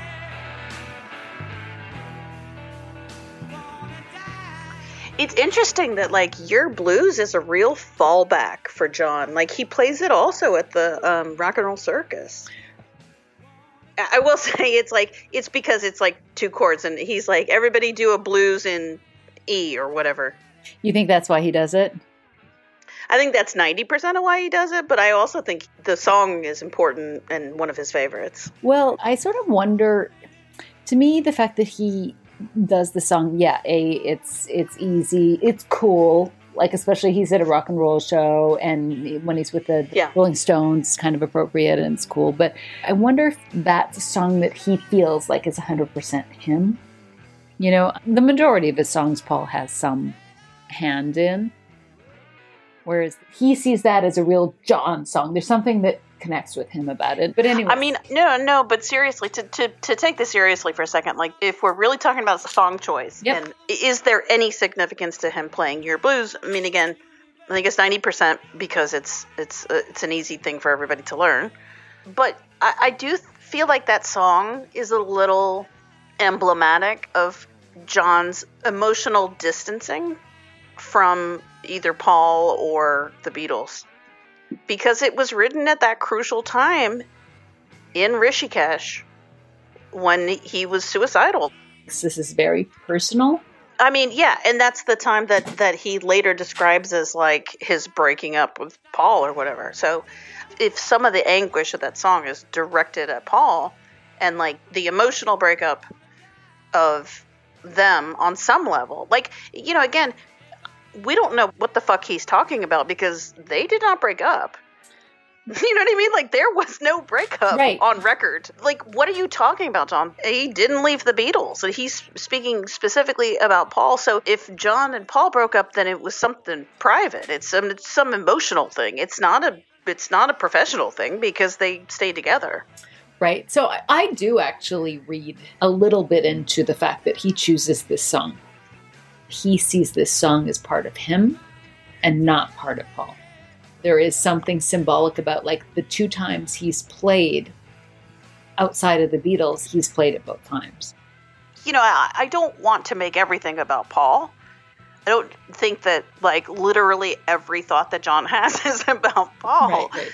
So, you know, at the risk of connecting too many dots that aren't there, I'm just saying, like, we all know that this performance in Toronto is directly linked to his decision to leave the Beatles, or his fantasizing of leaving the Beatles, or his shit talking about leaving the Beatles. I mean, that is the environment that he plays this in. So I'm just saying, like, it's possible that song plays into it. Yeah, even subconsciously. Something associated with the song that he may be, like even subconsciously carrying with him. There's a reason why he holds this close to him, right? You know, if he was talking on the way over to Toronto saying, I'm going to leave the Beatles, and then he got on stage and sang, I Want to Hold Your Hand, like, that would be weird. Right. He's not going on stage singing All You Need Is Love. To your point about, like, not everything is about Paul. And, you know, in an effort to tell the story, we're constantly focusing on the relationship between John and Paul. And there are so many other things going on at this time. There are other elements that we could be pulling into our conversation about the breakup that we ignore because we think the most impactful, important element in the breakup is the relationship between Lennon and McCartney. And the most overlooked. And the most overlooked. And I think we can be very easily distracted by the million other issues that are surrounding them, which is, I think, what happens to a lot of authors, you know, because there's a lot of shiny objects to look at. Oh, it was this reason. It was this reason. Yeah, it was this reason. And so I think what we're doing is just single-mindedly focusing on it to the exclusion of some of the others. But all of the things that we're talking about, you know, John choosing a song that is not Lennon-McCartney, John reacting to his partner, his co-leader in the band, who is not listening to him in terms of what he's saying he needs or what he wants to do going forward. These are all really important issues. Like, these are real issues in life that almost anybody would have with somebody that's their partner, you know? Absolutely. Absolutely right. And if the shoe was on the other foot and it was Paul going through all of these things, we would absolutely, without any question, literally everybody would be factoring John into every step and breath that Paul makes. I mean, just for the sake of argument, let's just assume that it's mutual. If we look at it that way, what are we going to find out?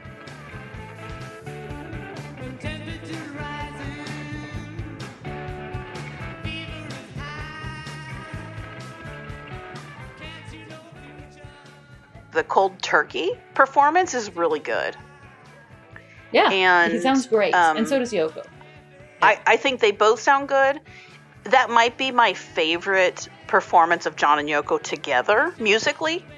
Yes. Yes, we were talking about the fact that we wish they had done that more often, where, you know, that one of them had, like, John has a song and Yoko punctuated it or enhanced it with some of her own contributions, you know? She really does enhance that performance. I mean, this is a time where her vocals really accentuate, bring to life the idea. You know, like if you want to be channeling pain and emotion and strife and, you know, all the things that you get with some of Yoko's vocals, I mean, it's perfect for this. It also gives it a shot of adrenaline, I think. This is the song that John has excitement for at this point, you know, clearly. The recollection that I have of this is that Yoko had to stand in front of John with his lyrics. I can't remember if it was for Give Peace a Chance or Cold Turkey, but for one of them he could not. It was not Give Peace a Chance because he just makes those up. That's true. Oh, he just made them up, and that's like one time where he does not actually do a good job. I mean, he's really phoning it in. He says Teddy Roosevelt like twice.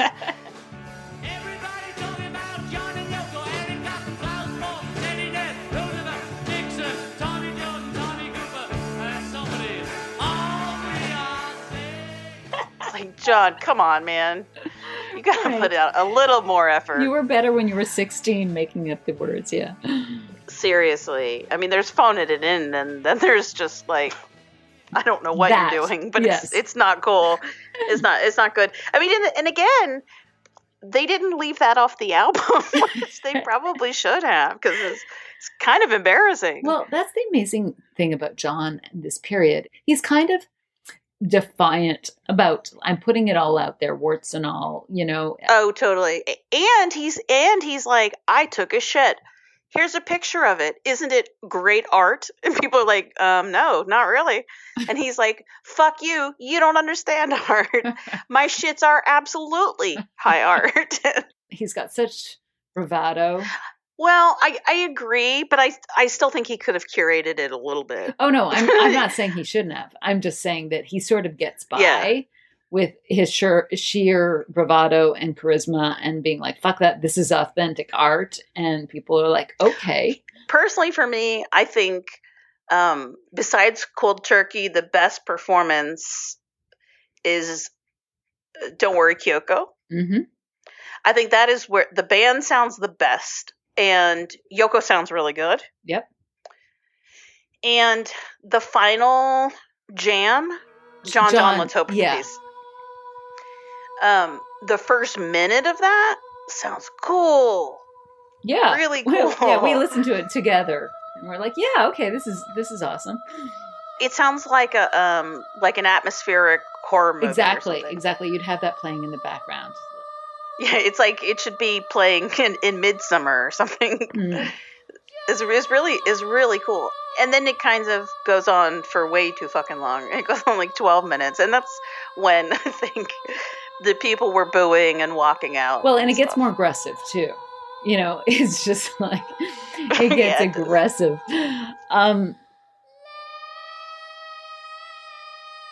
You got to give kudos to Yoko because she hasn't performed musically to a big concert like this group of people. And so she's got a lot of courage.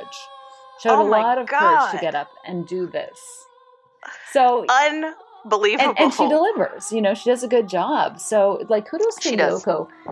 To me, it's the good and bad of Yoko. Like, I so admire her ability to just get real. There is some art to what she's doing. And like you said, when I first hear it, I'm like, that's awesome. Like, that's amazing. And I think a lot of people would have if she would have done it for a minute. Yeah, that first minute is good stuff. But then it's like, I guess there is a point to the 12 minutes of it, but I don't know.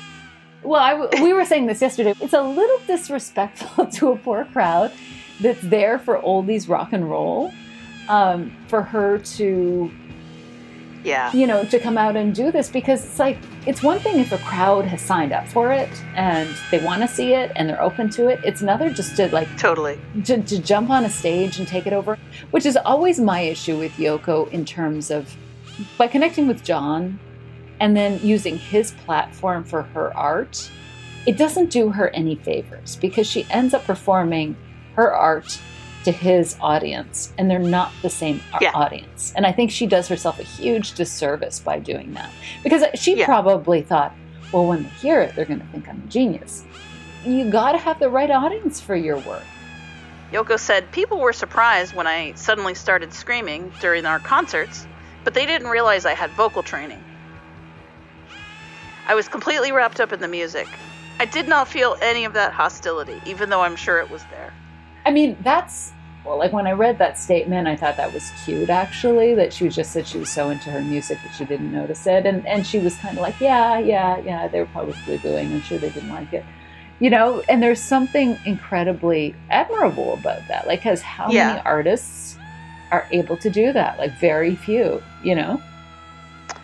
There's something kind of self-aggrandizing about that, too. Well, it is. This isn't people who came to see a Yoko Ono concert. They came to see Chuck Berry and, like, Jerry Lee Lewis, not Yoko Ono. Yeah. This is Ken McNabb. The only discordant note was struck by Mrs. Lennon herself, who began the performance writhing on stage inside a large white bag before emerging to take place on John's left-hand side. But it was her screeching that reportedly brought some jeers from the audience, who, after all, had come for kick-ass rock and roll. Thank you, Ken McNabb, for making it real. And then Alan White says, we're playing pretty good, considering the circumstances, when suddenly Yoko crawls inside a bag and proceeds to lie down on the stage. That's when it started getting weird. She had a microphone in the bag and noises were coming out. I thought there might be something wrong with her. I'm looking across at Eric and Klaus, and they're like, keep playing, keep playing.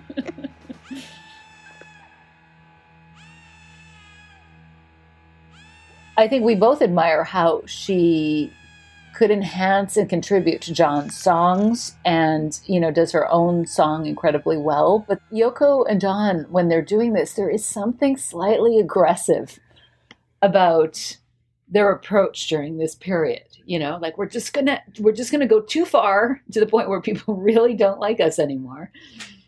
And yeah.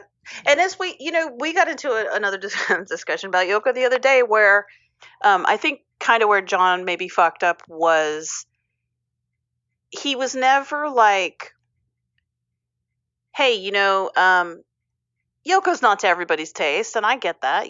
She's out there. She's far out, man. But the people who dig her really dig her. Yeah. I'm into it. She's into it, and you got to respect her as an artist. Yeah. Like, if he had just said that, I'm pretty sure everybody would be like, okay, whatever, sure. But instead, he's like, she is the most genius fucking artist that has ever walked the earth, and anybody who doesn't get her is a fucking moron, and you're all fucking racist, and you're misogynist, and you can all fucking eat a dick because you don't know anything about art. It's like, John, chill, man. Yoko's not for everybody. Right. And he puts people in the position where they basically have to say, okay, I agree with that, because to do otherwise is to admit that you're an idiot and don't understand. Oh, yeah, yeah, exactly. It's kind of like being shamed into, totally saying you like her, where it's like I think she had the ability to stand on her own 2 feet as an artist, and she didn't need that bullshit. But what she needed to do was just find her own audience, and not appropriate John's. But anyways, it was pretty incredible that she went on the stage, and she did have quite a spectacular performance. And the thing is that she really does lend John the element of cutting edge weirdness, eccentricity, like in terms of brands, she really does add a lot of that to John's brand. Yoko wanted to be famous. She wanted attention, and he gave her that. John always comes off as like rebellious, but he's the mainstream beloved one in this relationship. She brings to the table the more eccentric, the more out there. And it allows him to be the loved one, the beloved one. You know what I mean? Like it sort of repositions him. She makes John the cute one. She's kind of a foil. She is a foil for him. And they do sort of collapse their identities and sort of have a shared sense of ownership of Plastic Ono Band and John and Yoko. But I just think that she always gives them an out too, is that like if people are critical, and she doesn't seem to care. I think she does. She does. She's very sensitive about who tells her story, and she wants to control the narrative. Yeah, that's true. But because I think she can always write it off as they don't get me, I think that she is sometimes okay with them not understanding her art totally. Yeah, and in a way that's kind of the better outlook. Like it's kind of the better way to live. Yeah, it's probably healthier as an artist. If you can believe in yourself to that extent and be like, well, screw them. I'm not sure that Yoko actually believes that, but I think sometimes she does. Well, she projects it. She projects it, exactly. Yeah, I don't know what she believes either, but... Yeah, well, she's a tough one to really know what Yoko believes. But anyways, I think that the emotional supportive role that Yoko plays is sometimes underrepresented. That they kind of talk about her being an inspiration, which I think she is. And an influence, which she is. But I think more than anything, what John needs is somebody to be there with him, to be supportive of him, to be holding his hand and telling him he can do it, And this is something that traditionally in the story of the Beatles, they put Linda McCartney into this role. Right. And Yoko plays as much of a role in terms of doing this for John as Linda does for Paul. Yep. And John says to Barry Miles in September, that he is better off now because I've got the security of Yoko. That's what's done it. It's like having a mother and everything. Net of this concert is that it didn't matter if they were, okay, because John being on stage was an absolute thrill to the audience. John was beloved. They were singing Give Peace a Chance. They responded well to Cold Turkey. The reaction and reception to them was incredible. And so that's, that was a huge win for them. And one of the biggest wins, I think, was how positively the crowd responded to Give Peace a Chance. Yes. Well, here's the thing is I think it gained steam, actually. Like, as in it sort of, it was a single and it did well then, but then it was kind of appropriated by the peace movement. And I think John was a little bit surprised by that. And at this concert, they know it. And he says that they do respond well to Cold Turkey, too. That to them is a positive. And so I'm sure that message was loud and clear to John. He got through to John that, his takeaways would have been like, okay, they like my solo stuff. They like Yoko and I when we're doing peace stuff. They were willing to listen to Yoko if I'm there, like they may not love her stuff, but they're willing to accept it, if I'm there with her. So John says after the show, he said, the buzz was incredible. He remembered, this is a direct quote, I never felt so good in my life. So, we've just set up the fact that John, in the past couple months, if you look at the photos, John looks fairly miserable. And then he has all of this positive feedback. Yeah, and if that's on the heels of his decision to quit the Beatles, that would be really good positive reinforcement. Right. Our perspective is that what was driving John to quit was frustration from the way that he saw himself being treated. And then he comes here where they actually give him all those things that he's looking for. You know? That he's been hungry for, that he feels he's not getting with the Beatles. So, it would definitely make him feel like he's on the right track. Yeah. And it's good support for him that he can do this on his own. Exactly.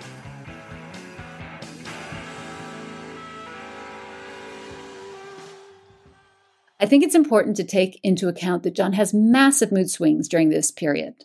That he's going from these real lows when he's feeling really down to these massive highs when he's feeling fantastic.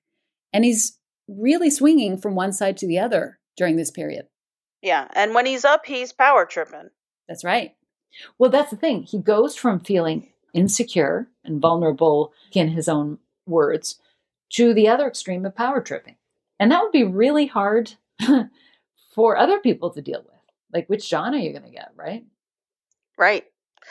This is a guy who very famously said, half the time I feel like I'm a loser, and half the time I feel like I'm Jesus Christ. Right, and it seems to be all packed into that month.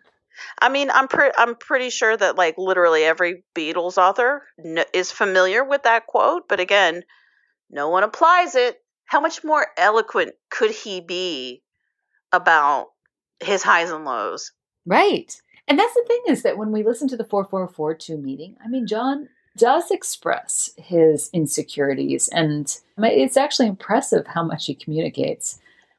And what's interesting is that Philip Norman noticed, of all people. He does. Actually, we went back and read his account of it.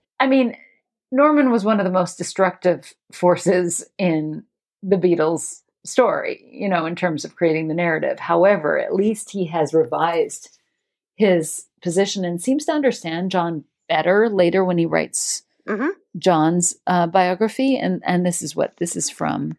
About the 4442 meeting, Norman writes, his tone was more hurt than accusatory. The insecurity and fatalism revealed in this outburst were surprising enough, but John did not stop there, warming to a theme. Though still wounded rather than angry, he accused Paul of always having overshadowed him, not only by writing more songs, but also by inveigling the lion's share of studio time. It was not a row, more like the airing of mutual grievances before a marriage counselor. And then he says that Paul is surprised and not a little hurt himself. Paul conceded that he might have come out stronger on recent albums, but pointed out that often when they went into the studio, John would have only had a couple of songs ready to record.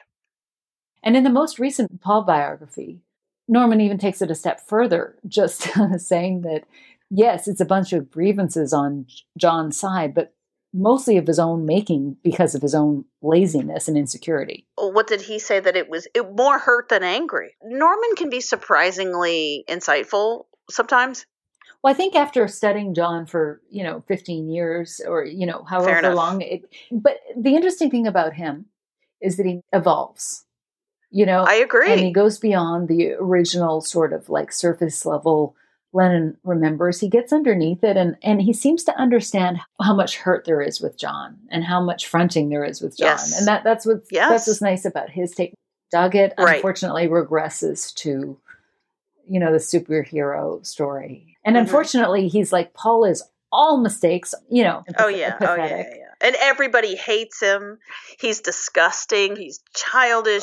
I'm not exaggerating. I would just challenge the audience to look at the adjectives that he uses constantly to describe each of them. The one thing I would agree with is that in this meeting, John is more hurt than angry. But I think that coming out of this meeting is where a hurt switched into anger. So he goes to Toronto and he has this big win, and that must make him feel very powerful, right? Finally. Yeah. Then he starts the power tripping. Yeah, well, but I mean, it does make sense that he would want to hold on to that feeling, though. That's a good feeling, so you got to chase it. We have one other quote from John that we'd like to share from this period. There was this teenager named Gail Renard who got to know John and Yoko when they were in Montreal. And this is a quote from her. She said, "For hours, they would do nothing but interviews about peace. I asked John, 'What do you do when everyone goes home?' He said, 'Tiredness and loneliness, my dear.'" He was only half joking. He says something similar later on in the year when asked. He talks about when the press goes home being depressed. And that's consistent with what he says that after the concert, he talked to the press for 24 hours. Like, he gets a buzz from the attention. I think that this is relevant in that when John and Yoko are the center of attention, especially positive attention, especially when they're given a platform, they're very up. But when that's taken away, that it's really tiredness and loneliness, like depression. Well, it seems to be the cycle. It seems to be the cycle that they follow all year. There's a reason why he's so self-centered and defensive. And he doesn't always make the right decisions. We hope that most of the time he's doing the best he can. But he fucks up a lot, and unfortunately, like, his comfort zone is being mean and cruel and lashing out at people. When he's insecure, yeah. Yeah, that's just a matter of fact, and we all know it. Stop pretending that we don't know it. We do know it, and that's a weakness. That's not a strength. Yeah, I don't think enough sympathy is given to the people that are dealing with John. Yeah. Like, it would have been confusing for Paul. He's not a therapist. He's just trying his best. Right. During this period, I think Paul is confused about John because John has Klein and he has Yoko, and I think that sort of disrupts Paul's ability to get really close to John and really understand what he's going through. So I think part of him understands John, but then part of him is defensive. And so I think he's confused about really how John feels about things. I agree. And sometimes John is insecure and weak in expressing that. And sometimes he's on a full-blown power trip and he's being a dick. Yeah, and specifically to Paul, like aggressively dickish to Paul. Yes, that's what I'm saying. He's throwing his weight around to maximum effect. And he's doing shit like the Liberty Bell thing. Well, I was just going to say. That's scary. That's where I think John was not a friend. Like, imposing a manager who doesn't like your partner, who's disrespectful to your partner is just an awful thing to do. Yeah, it is. And at some point, like, these guys aren't business guys. They are also best friends and partners, you know?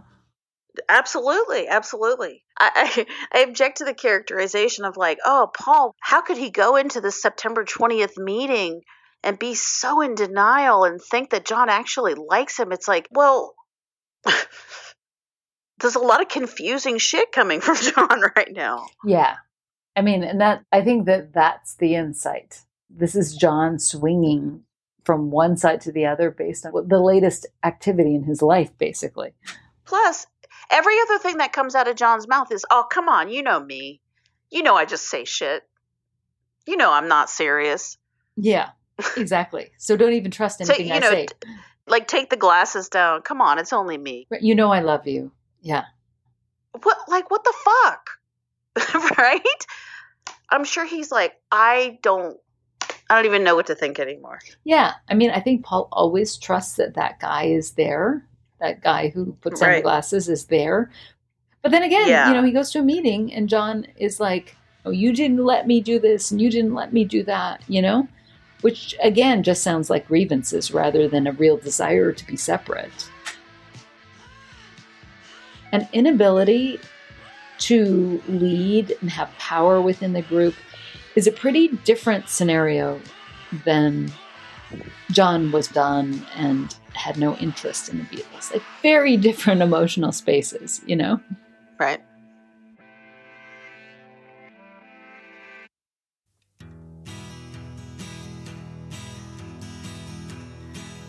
Now they've had this experience. John's on top of the world, feeling like a huge success. And yet he does agree to what Klein wants, which is that John not say anything. I think we should discuss why John would have agreed to this. Because on the way there, if he's like, I'm going to quit the Beatles, and then he has an amazing experience, why wouldn't he be coming home going like, hell yeah, that's all the reinforcement I need to tell me that was a good idea. He could call Paul from Toronto. Yeah. Hey, McCartney, guess what, bitch? I'm out of here. Bang. Why not? What's stopping him? Exactly. Send him a telegram just saying, guess who's the star of the rock and roll? Yeah. But yet, on the way back, he agrees to say nothing about his idea of quitting. So let's explore that for a second. Why would he have done that? Okay. Well, one possibility would be just simple obedience to Klein. Klein knows best. He says, all right, John, cool your jets. And John just says, okay.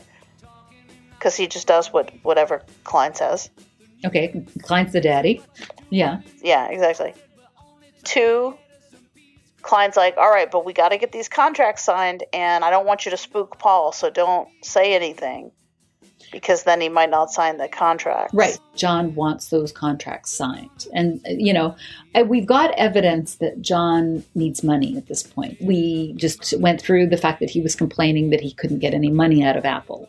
Klein has been renegotiating this deal, and it's much, much more lucrative for the Beatles about their past albums, but it requires them to do future albums too. It's a bit crazy because if John is staying quiet for that reason, he knows that they're signing a future deal together. Maybe he's just willing to do it because he wants the money. He's not going to fuck up Klein's better deal for them, right? So they're required to put out albums in the future, but they can be Beatles or solo. So even if the Beatles do break up, let's say they get the paper signed and then John, the next day goes, guess what, I quit. Right. Suckers.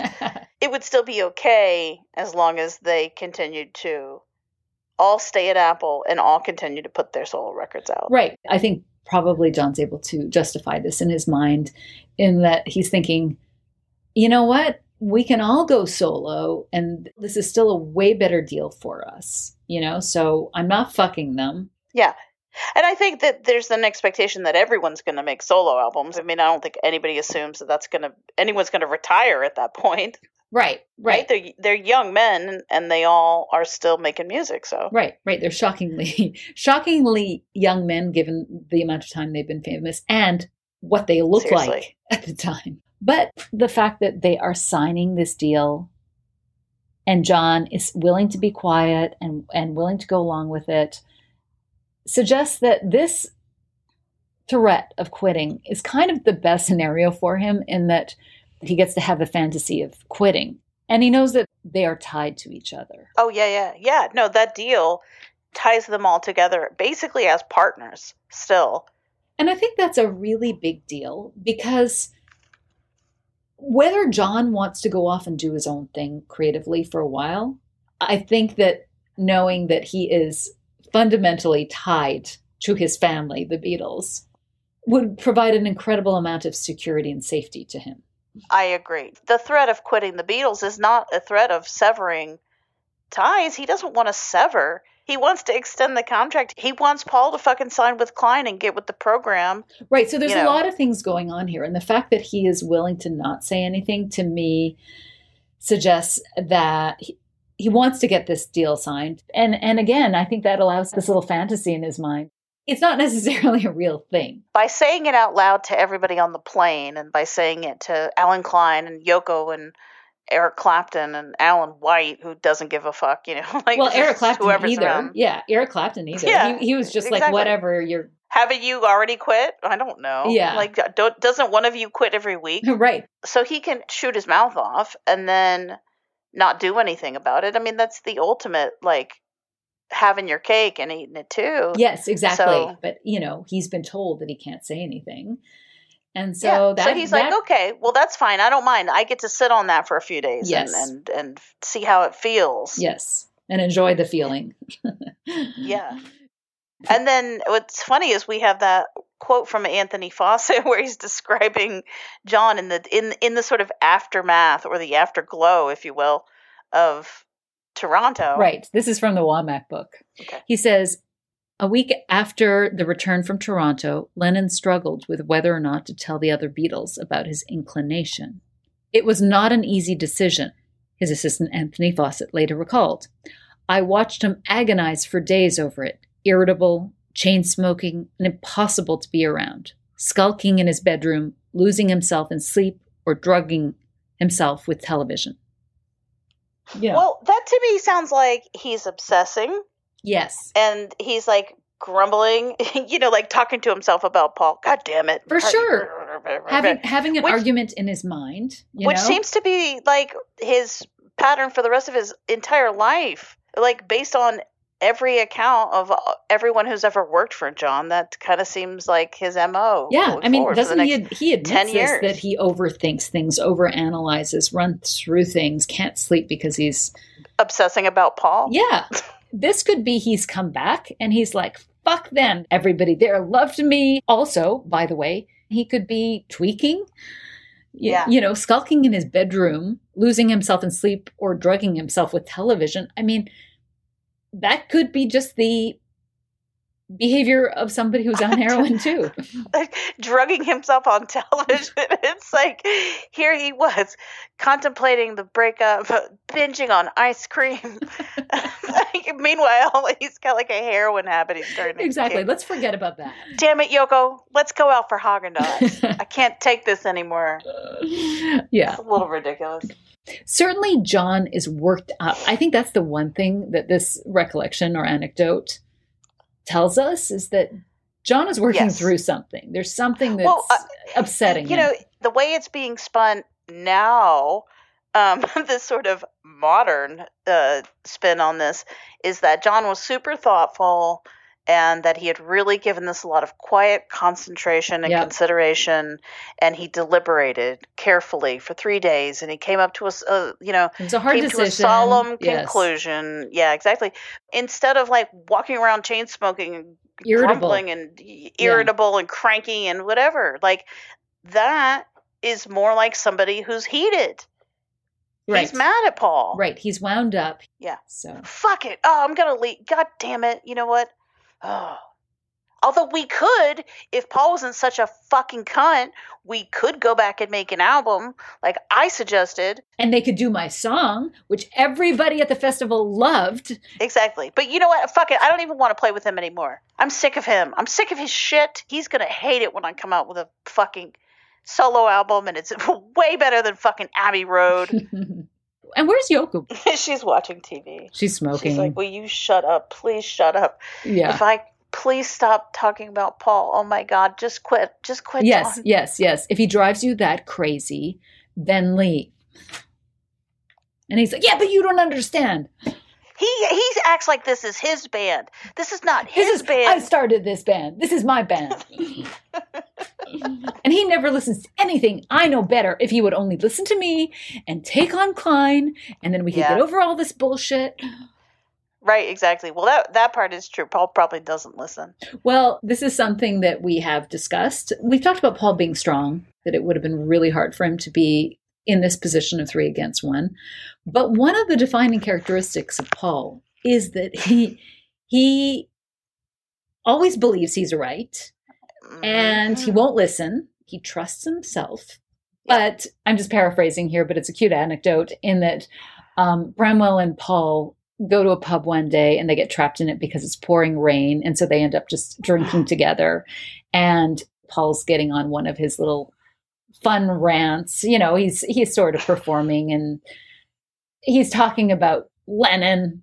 Lenin's, you know, just middle class and he's working class. And John says, I can't be told anything. And, you know, you never listen. And it's kind of cute, but it also conveys the fact that this is the arguments that they have. Is John gets really frustrating to John that Paul will never listen and can't be told anything. And so, you know, it's an existing issue between them. It's an existing issue. And this is a good example of the fact that Paul didn't listen to John, and it drove John crazy. There's a lot of evidence to the fact that Paul can be pretty pig-headed. I think time has proven that his heart was in the right place when it came to Klein and wanting to save the Beatles and do the best for the Beatles. And I'm sure it played into his sense of betrayal, because how dare anybody question that, you know?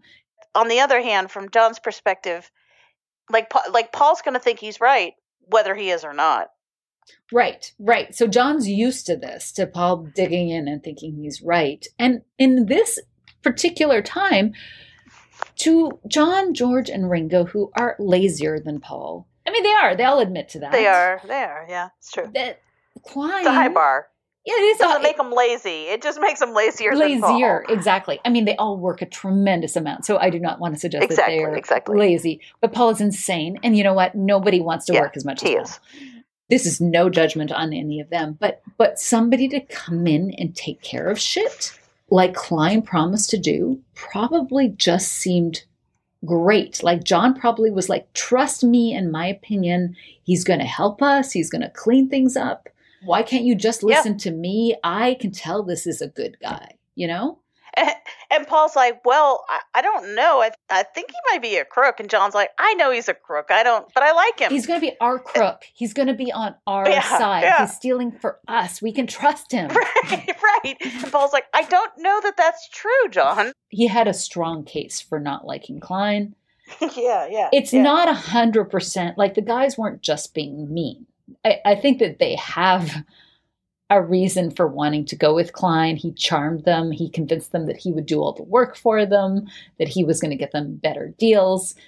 Yeah, and I think they were just frustrated and tired and just wanted someone to take control. All that we can really conclude from that anecdote is that John was very worked up at that time. The whole month, John was conflicted, reactionary. You know, in no way was he thoughtful and consistent. And on the way to Toronto, he did say that he was thinking of quitting. So, you know, this certainly was an idea that was going through John's head at the time. Anthony says it was not an easy decision. Mm-hmm. I watched him agonize for days over it. If he's struggling with a decision, then he hasn't decided. What do we think he wanted at this time that he wasn't getting? Like, maybe we should explore that for a second. The story is always about John needed freedom. And I think it's worthwhile just spending a minute to talk about, well, what did John need at this point? So number one, I think he wants Klein in control of everything. And because that would give him more leverage. You know, Klein's his guy. He champions him. He likes Klein. He knows Klein's going to be on his side. So his guy would be in charge. Well, I think he wants a manager who talks sweet to him. which Klein does. Well, I mean, he said it himself. You know, Klein came in, he was smart, he knew I was the real leader. Everybody thought it was Paul, but it was really me. And he knew that I wrote most of the songs. He made John feel special. When Brian died, things changed. I mean, you know, Brian was a good advocate of John's. I think no matter what, you know, Brian loved all the Beatles, but he did really love John Lennon. Just the fact that Brian's in love with John makes John feel special, you know? Yeah, he loves John the best. Of course, all the Beatles like to feel special and respected and paid attention to and all that shit. Every human being does. But John for sure knows he's Daddy's favorite. I mean, there's no question about it. Actually, even Marianne Faithfull said that. There is a part in the book In My Life, the Brian Epstein story. And she said, whether or not Brian did go to bed with John, just the fact that Brian wanted to would have given John a bit of power that he probably shouldn't have had or might have abused. And then she says that, I'm not saying he shouldn't have had that power, but he may not have known how to use it. So again, she ties John's power in the group to Brian, and she was somebody who was an observer. Well, and I think that maybe was necessary between Paul being a little bit more powerful in the studio and having a tight relationship with George Martin, even though George Martin, I think, loves John too. You know, maybe John needed that to feel good. Yeah. So I think when Klein came in and was like, I got it, man. You're the leader. You're the brains behind the operation. You're the special guy. You know, he just knew what John needed to hear. And like any good con man, he said the right words. And he walked the walk. Yeah. We know that John said in 1967, like, I always wanted people to let me be the leader. And so John having his guy be the manager gives him extra power to be the leader of the group because he's got another advocate behind him and behind Yoko as well, because we know part of the reason that Klein got in was because he was a champion of Yoko's. He flattered Yoko. He championed her. He said he was going to give her shows. So all of a sudden, John and Yoko have somebody saying, well, you know, let's listen to these two versus, you know, Paul's in-laws that were like, well, what about Paul? You know, right. You know, and so could he not get fucked over in this deal? And John's like, exactly. Oh, here we go again. Here we go again. But this is how John does maneuver things. He doesn't just go out and fight for things one-on-one. He gets a posse. Like he gets Yoko. He does. He gets the other two guys. He gets, you know what I mean? Like, and that's smart. He gets a team together. Yeah, and he got one in media too. He got a media team. He got Rolling Stone, and you know, Paul should have learned something from this, that Paul will fight, but he can't win the battle on his own, you know, and he should have learned John always had a gang, you know, and so again, I don't actually criticize John for that. It was smart negotiating on his part. So we know that he wanted that. He was frustrated by the inability to get Klein in, and that was frustrating him. I think something else that we've talked about is that maybe John just needed to be rid of the responsibility of the Beatles, of like having to check in to make decisions. And he wanted the ability to go and be weird and play and fuck up and not have to answer to anyone for a while. You know, maybe John needed some space to do that. Yeah, totally. But I think there's another element to it beyond like having the space to do his side projects, which he had. Another big point that nobody ever addresses at all is that he kind of abandoned all those things as soon as he left the Beatles. Like he just went right back to music. That's and right. stuck with music. Yeah. So as much as I say something like that, like he just needed room to play, you know, that's so in my mind about the Lennon story. Like he needed creative freedom. It's like, oh yeah, he had all that, and we just described it, and he stopped doing most of that. Like he did a couple of other films. Well, that's and then they jumped on the Peace Train, you know, which they could have done with the Beatles too. Yes, but I think there's another element to that besides the freedom to explore himself as an artist.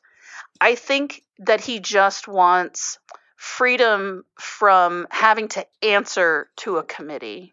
Because the Beatles are democratic, he needs consensus on big things like singles and albums and what they're going to put out and stuff like that. And I think he's just tired of that. I think he just wants, it's not the authors and the Lennon guys, they always call it freedom because I think that word is sexier to them than independence, which is what I think it is. Like, I think there is a fine difference there because freedom is not John Lennon. That's Paul McCartney. That's a Paul word, by the way. John wants security. He wants the opposite of freedom. But I do see that he wants independence from the body politic of the Beatles, right? He doesn't want to have to get permission and approval for everything he does. And there's actually a quote from Paul in 97. He said, John had been an art student and he buckled down with the Beatles because it was democratic and he had to. But then he wanted to cut loose and do all these things he'd read about artists and books doing. It could sound kind of condescending, like he's being a poser artist, but I don't think Paul means it like that. I think he's like exploring the fantasy that he had when he was like 20, Yes, he says it affectionately. He doesn't say it condescendingly. And as an artist, I'm sure Paul did that in his own way too, right? He did. He did outside the Beatles. I mean, frankly, because again, Paul McCartney's on a long fucking leash and always was. Yep. He does whatever the fuck he wants. That's true. This idea of creative differences, I find so frustrating. This is the reason why we keep making fun of Doggett. Paul was very involved in the avant-garde in 1966 and 1967. There is no reason why Paul and John are so different on this front. Like, Paul was doing this before John. And that Yoko met Paul first because he's in this world. Why do we think that they're so different when one explored it and then the other explored it? They're exactly the same in terms of their interest in developing as artists. If we drop the extremes of their personalities, the Maxwell and the Cold Turkey, how different is their work that year? Well, they worked together on Come Together. They worked together on Don't Let Me Down. I mean, on I've Got a Feeling, on the long medley. It's like John likes Oh Darling. So where is this creative difference? Because I think it's just manufactured. It's a way to explain things. Because when you dig into I agree. What is a creative difference? Like, I don't like that one song that you did. That yes, we put exactly. Up. There's 220 Lennon-McCartney songs or something like that. Within the Beatles, Paul was always more independent. So now at this point, John feels like he needs some independence to distinguish himself. And this ties to what we said before about how he had this image of being, a filmmaking couple or an avant-garde couple. These are, he just needed time to explore some of these things. Although, again, John's idea of independence is like merging his name and identity with another person. Yeah, it's going from Lennon McCartney to John and Yoko. So yes, right. Again, so freedom is a bit of a misnomer. I hate when I read freedom over and over again in a book because it just turns John Lennon into a myth. The idea that he had to, distinguish himself is a different story because he felt like he needed to create a new identity to be able to come back stronger and to compete. The other thing it does is it makes the Beatles the ball and chain, something to be escaped from, something negative almost. Yes, because a hero needs an antagonist. John needs something to push off of, and there needs to be a villain in the story, or it doesn't work. The difference in how we see this story is instead of this being John's individual hero story, we see the Beatles much more as a love story that continues. Right.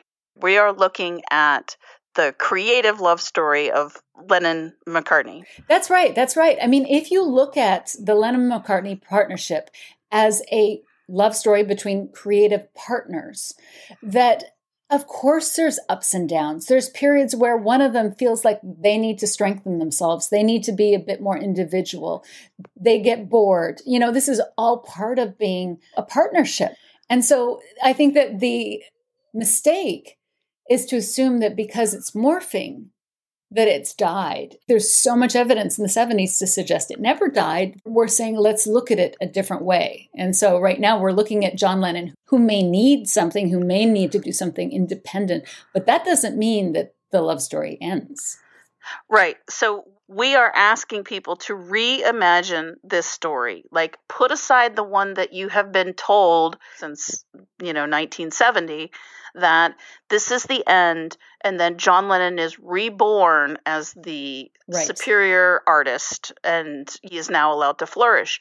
And while Paul has his creative death, that's kind of the story, right? Yes, this story is traditionally told as Paul's death and John's rebirth into a greater artist. We don't buy that. We don't believe it. We're not into it. And we are telling you a different story. That's right. From hero story of one of the Beatles to a love story, specifically the creative love story between Lennon and McCartney.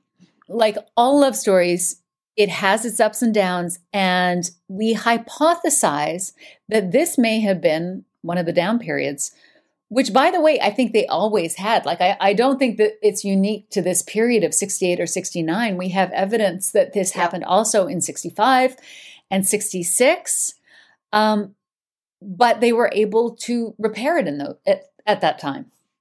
Even going back in the early days, they've got some ups and downs.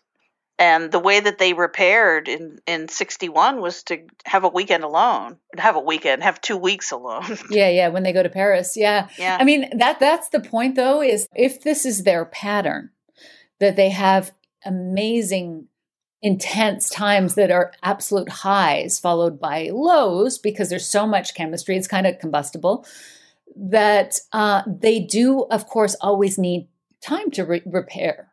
And that requires time together. And this is what's different about 68 is all of a sudden they don't have the ability to reconnect intimately in terms of like spend time one-on-one with each other because Yoko is always present after that. I think that it's underestimated how close they are, how dependent they are on each other and each other's lives. But again, when Yoko comes in, and we're not blaming Yoko for the breakup. It's just that she really changed the dynamic. And the question is whether John did that on purpose, whether he wanted to break this cycle because it was too hurtful or hard or whatever. Right. Or he felt like his hand was forced. Yes. That could have been exactly, as we said in our first episode, more of a provocation. Yeah. Point being that, if this is their cycle, that they work together, they have incredible highs, they have this incredible closeness, but because they're so combustible, because they're so equal and powerful and brilliant, that they also occasionally need periods where they don't talk. They need a cooling off period. Yeah. Yeah. I mean, and then there's lots of people around them.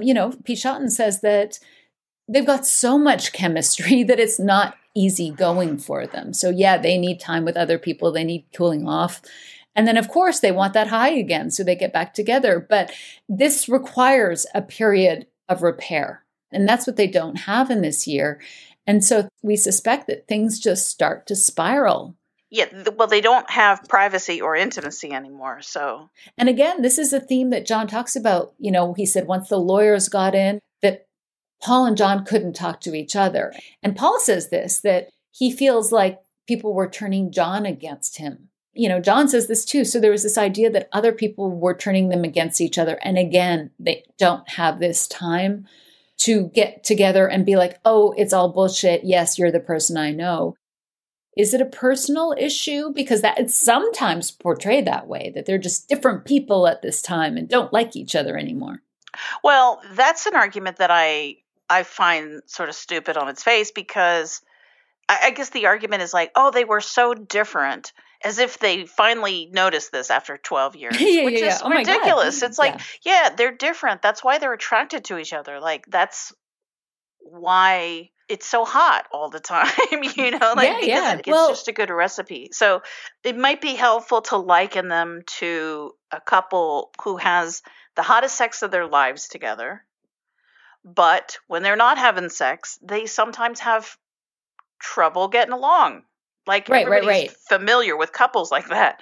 If this is the metaphor we're using, that like these kind of couples have incredible chemistry. They're so well matched, they're equal, they're attracted to each other. But all those things also make them competitive and also make them combustible. Right. So we know that John and Paul were hugely competitive. We know that they butted heads. We can believe at this time in September of 1969 that maybe John had a lot of resentments that were piling up.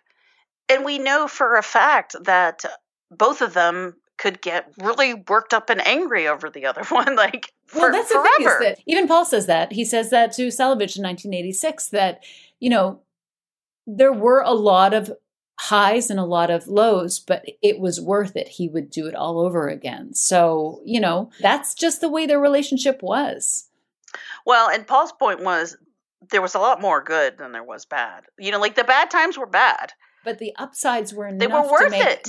To make it worth it. I think it was always like this. The best creative pairs are very similar in some ways and very different in others. Enough similarity that they're bonded, but enough difference to keep each other always interested and on their toes, to keep the tension there. So, and again, that's not always comfortable. It's exciting. That's why they never stop being interested in each other, because it's exciting. Like nobody else can quite match them. And I think books who are trying to explain like why it fell apart, they fall into this kind of dopey explanation of like, well, it was just that Paul was so different and he just realized he didn't like him after all. Whereas I think the thing that drew them together never went away. That's right. I completely agree. They always had that chemistry. They always had that desire for each other. You see that in when they get on stage in 1969. That's not gone. And it's not fake. The minute they step on stage, it's there.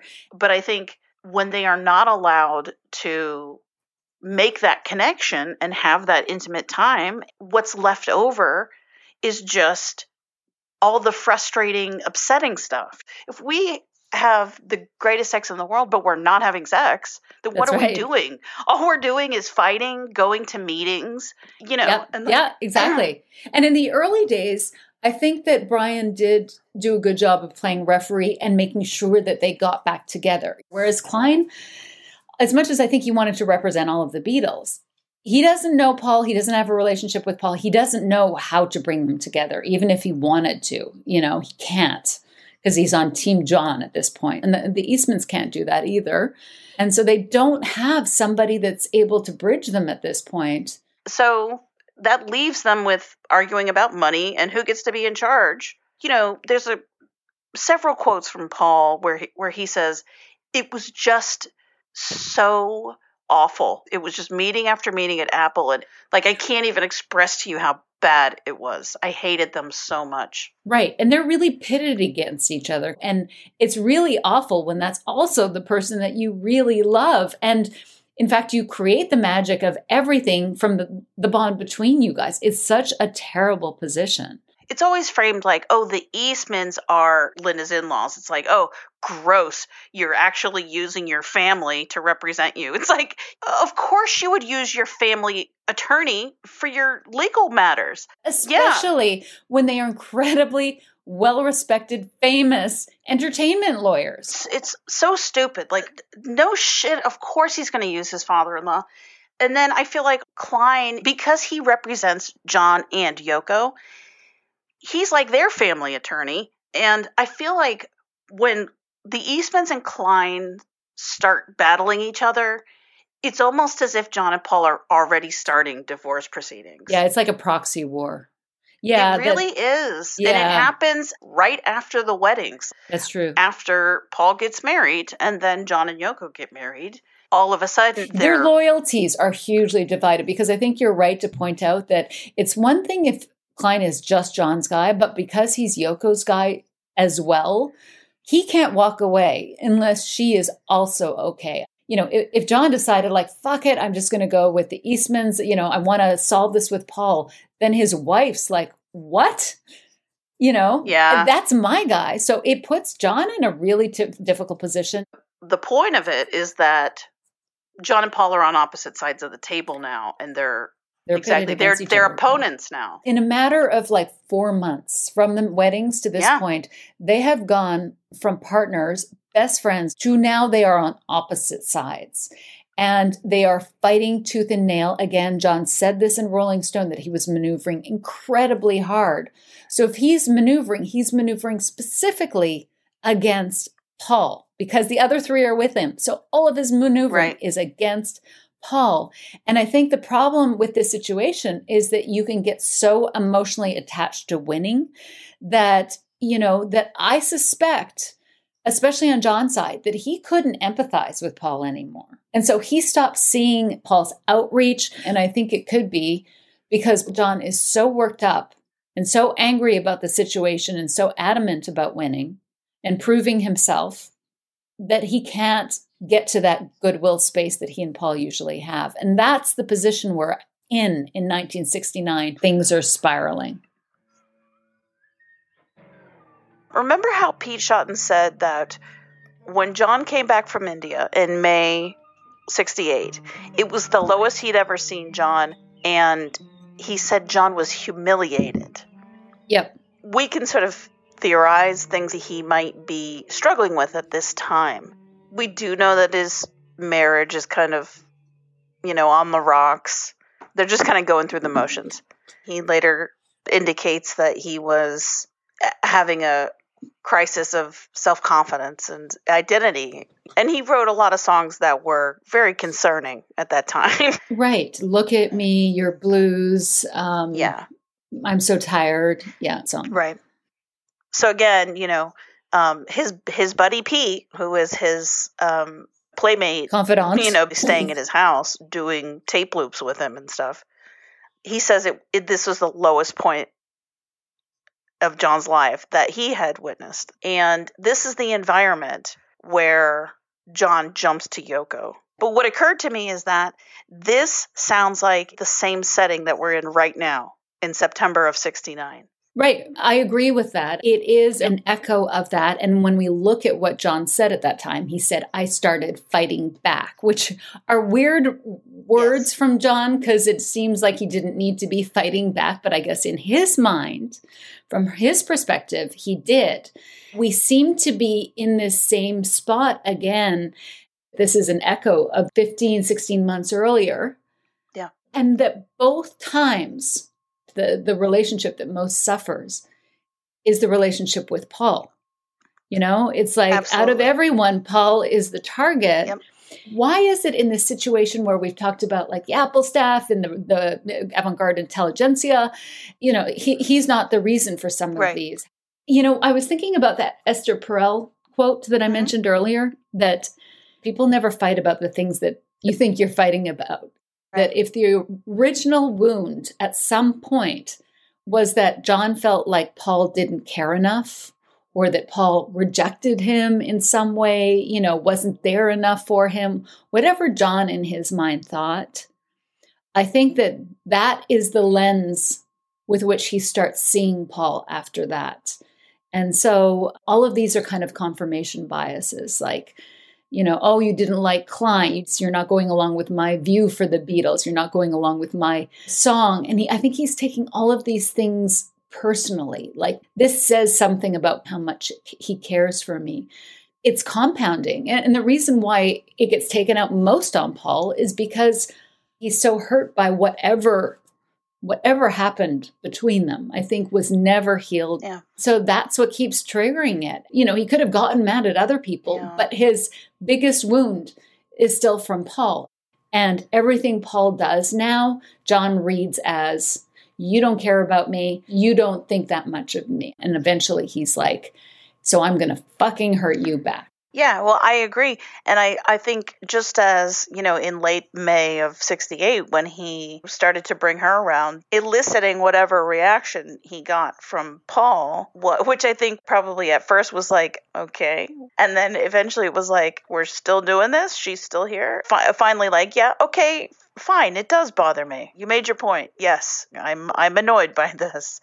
I think that the satisfaction that he got from disrupting his relationship was satisfying, to a certain extent. But then the problem is like, we've got interviews with Paul later where he said, what was I supposed to do? Fight for him? I couldn't fight for him. This was his girlfriend, the love of his life, And it was kind of like, yeah, Paul, you were supposed to fight for him. Like, I think that John enjoyed the attention, but then you were supposed to prove that you really cared. And that's where Paul's like, well, what could I do? It was his girlfriend. That's where I think that it becomes so confusing. If he had brought in a creative partner, Paul could have fought. When he brings in a creative partner that is also his girlfriend, it puts Paul into a huge bind. In May 68, when he's lost, he finds something new, which is, that always helps people. He starts something new with Yoko. This is different. This is new. But he also finds a way to hurt Paul. And I think that made him feel better. Not because John is like a piece of shit and a sadist or something, but I think it made him feel better because it gave him a little hand back.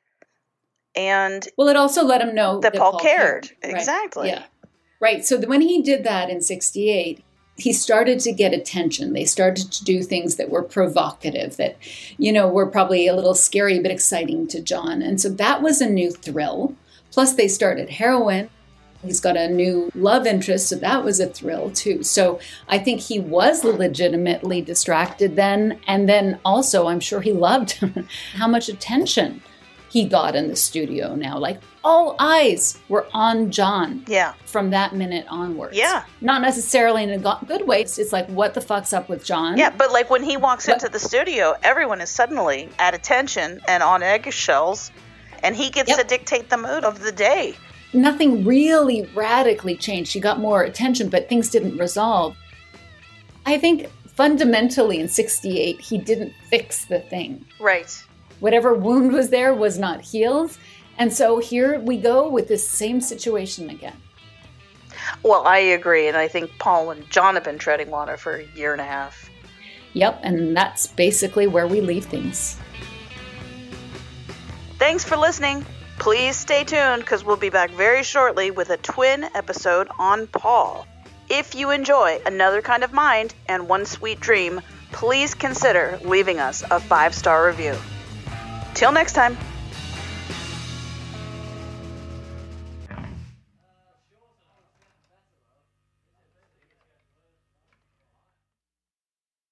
MSW Media.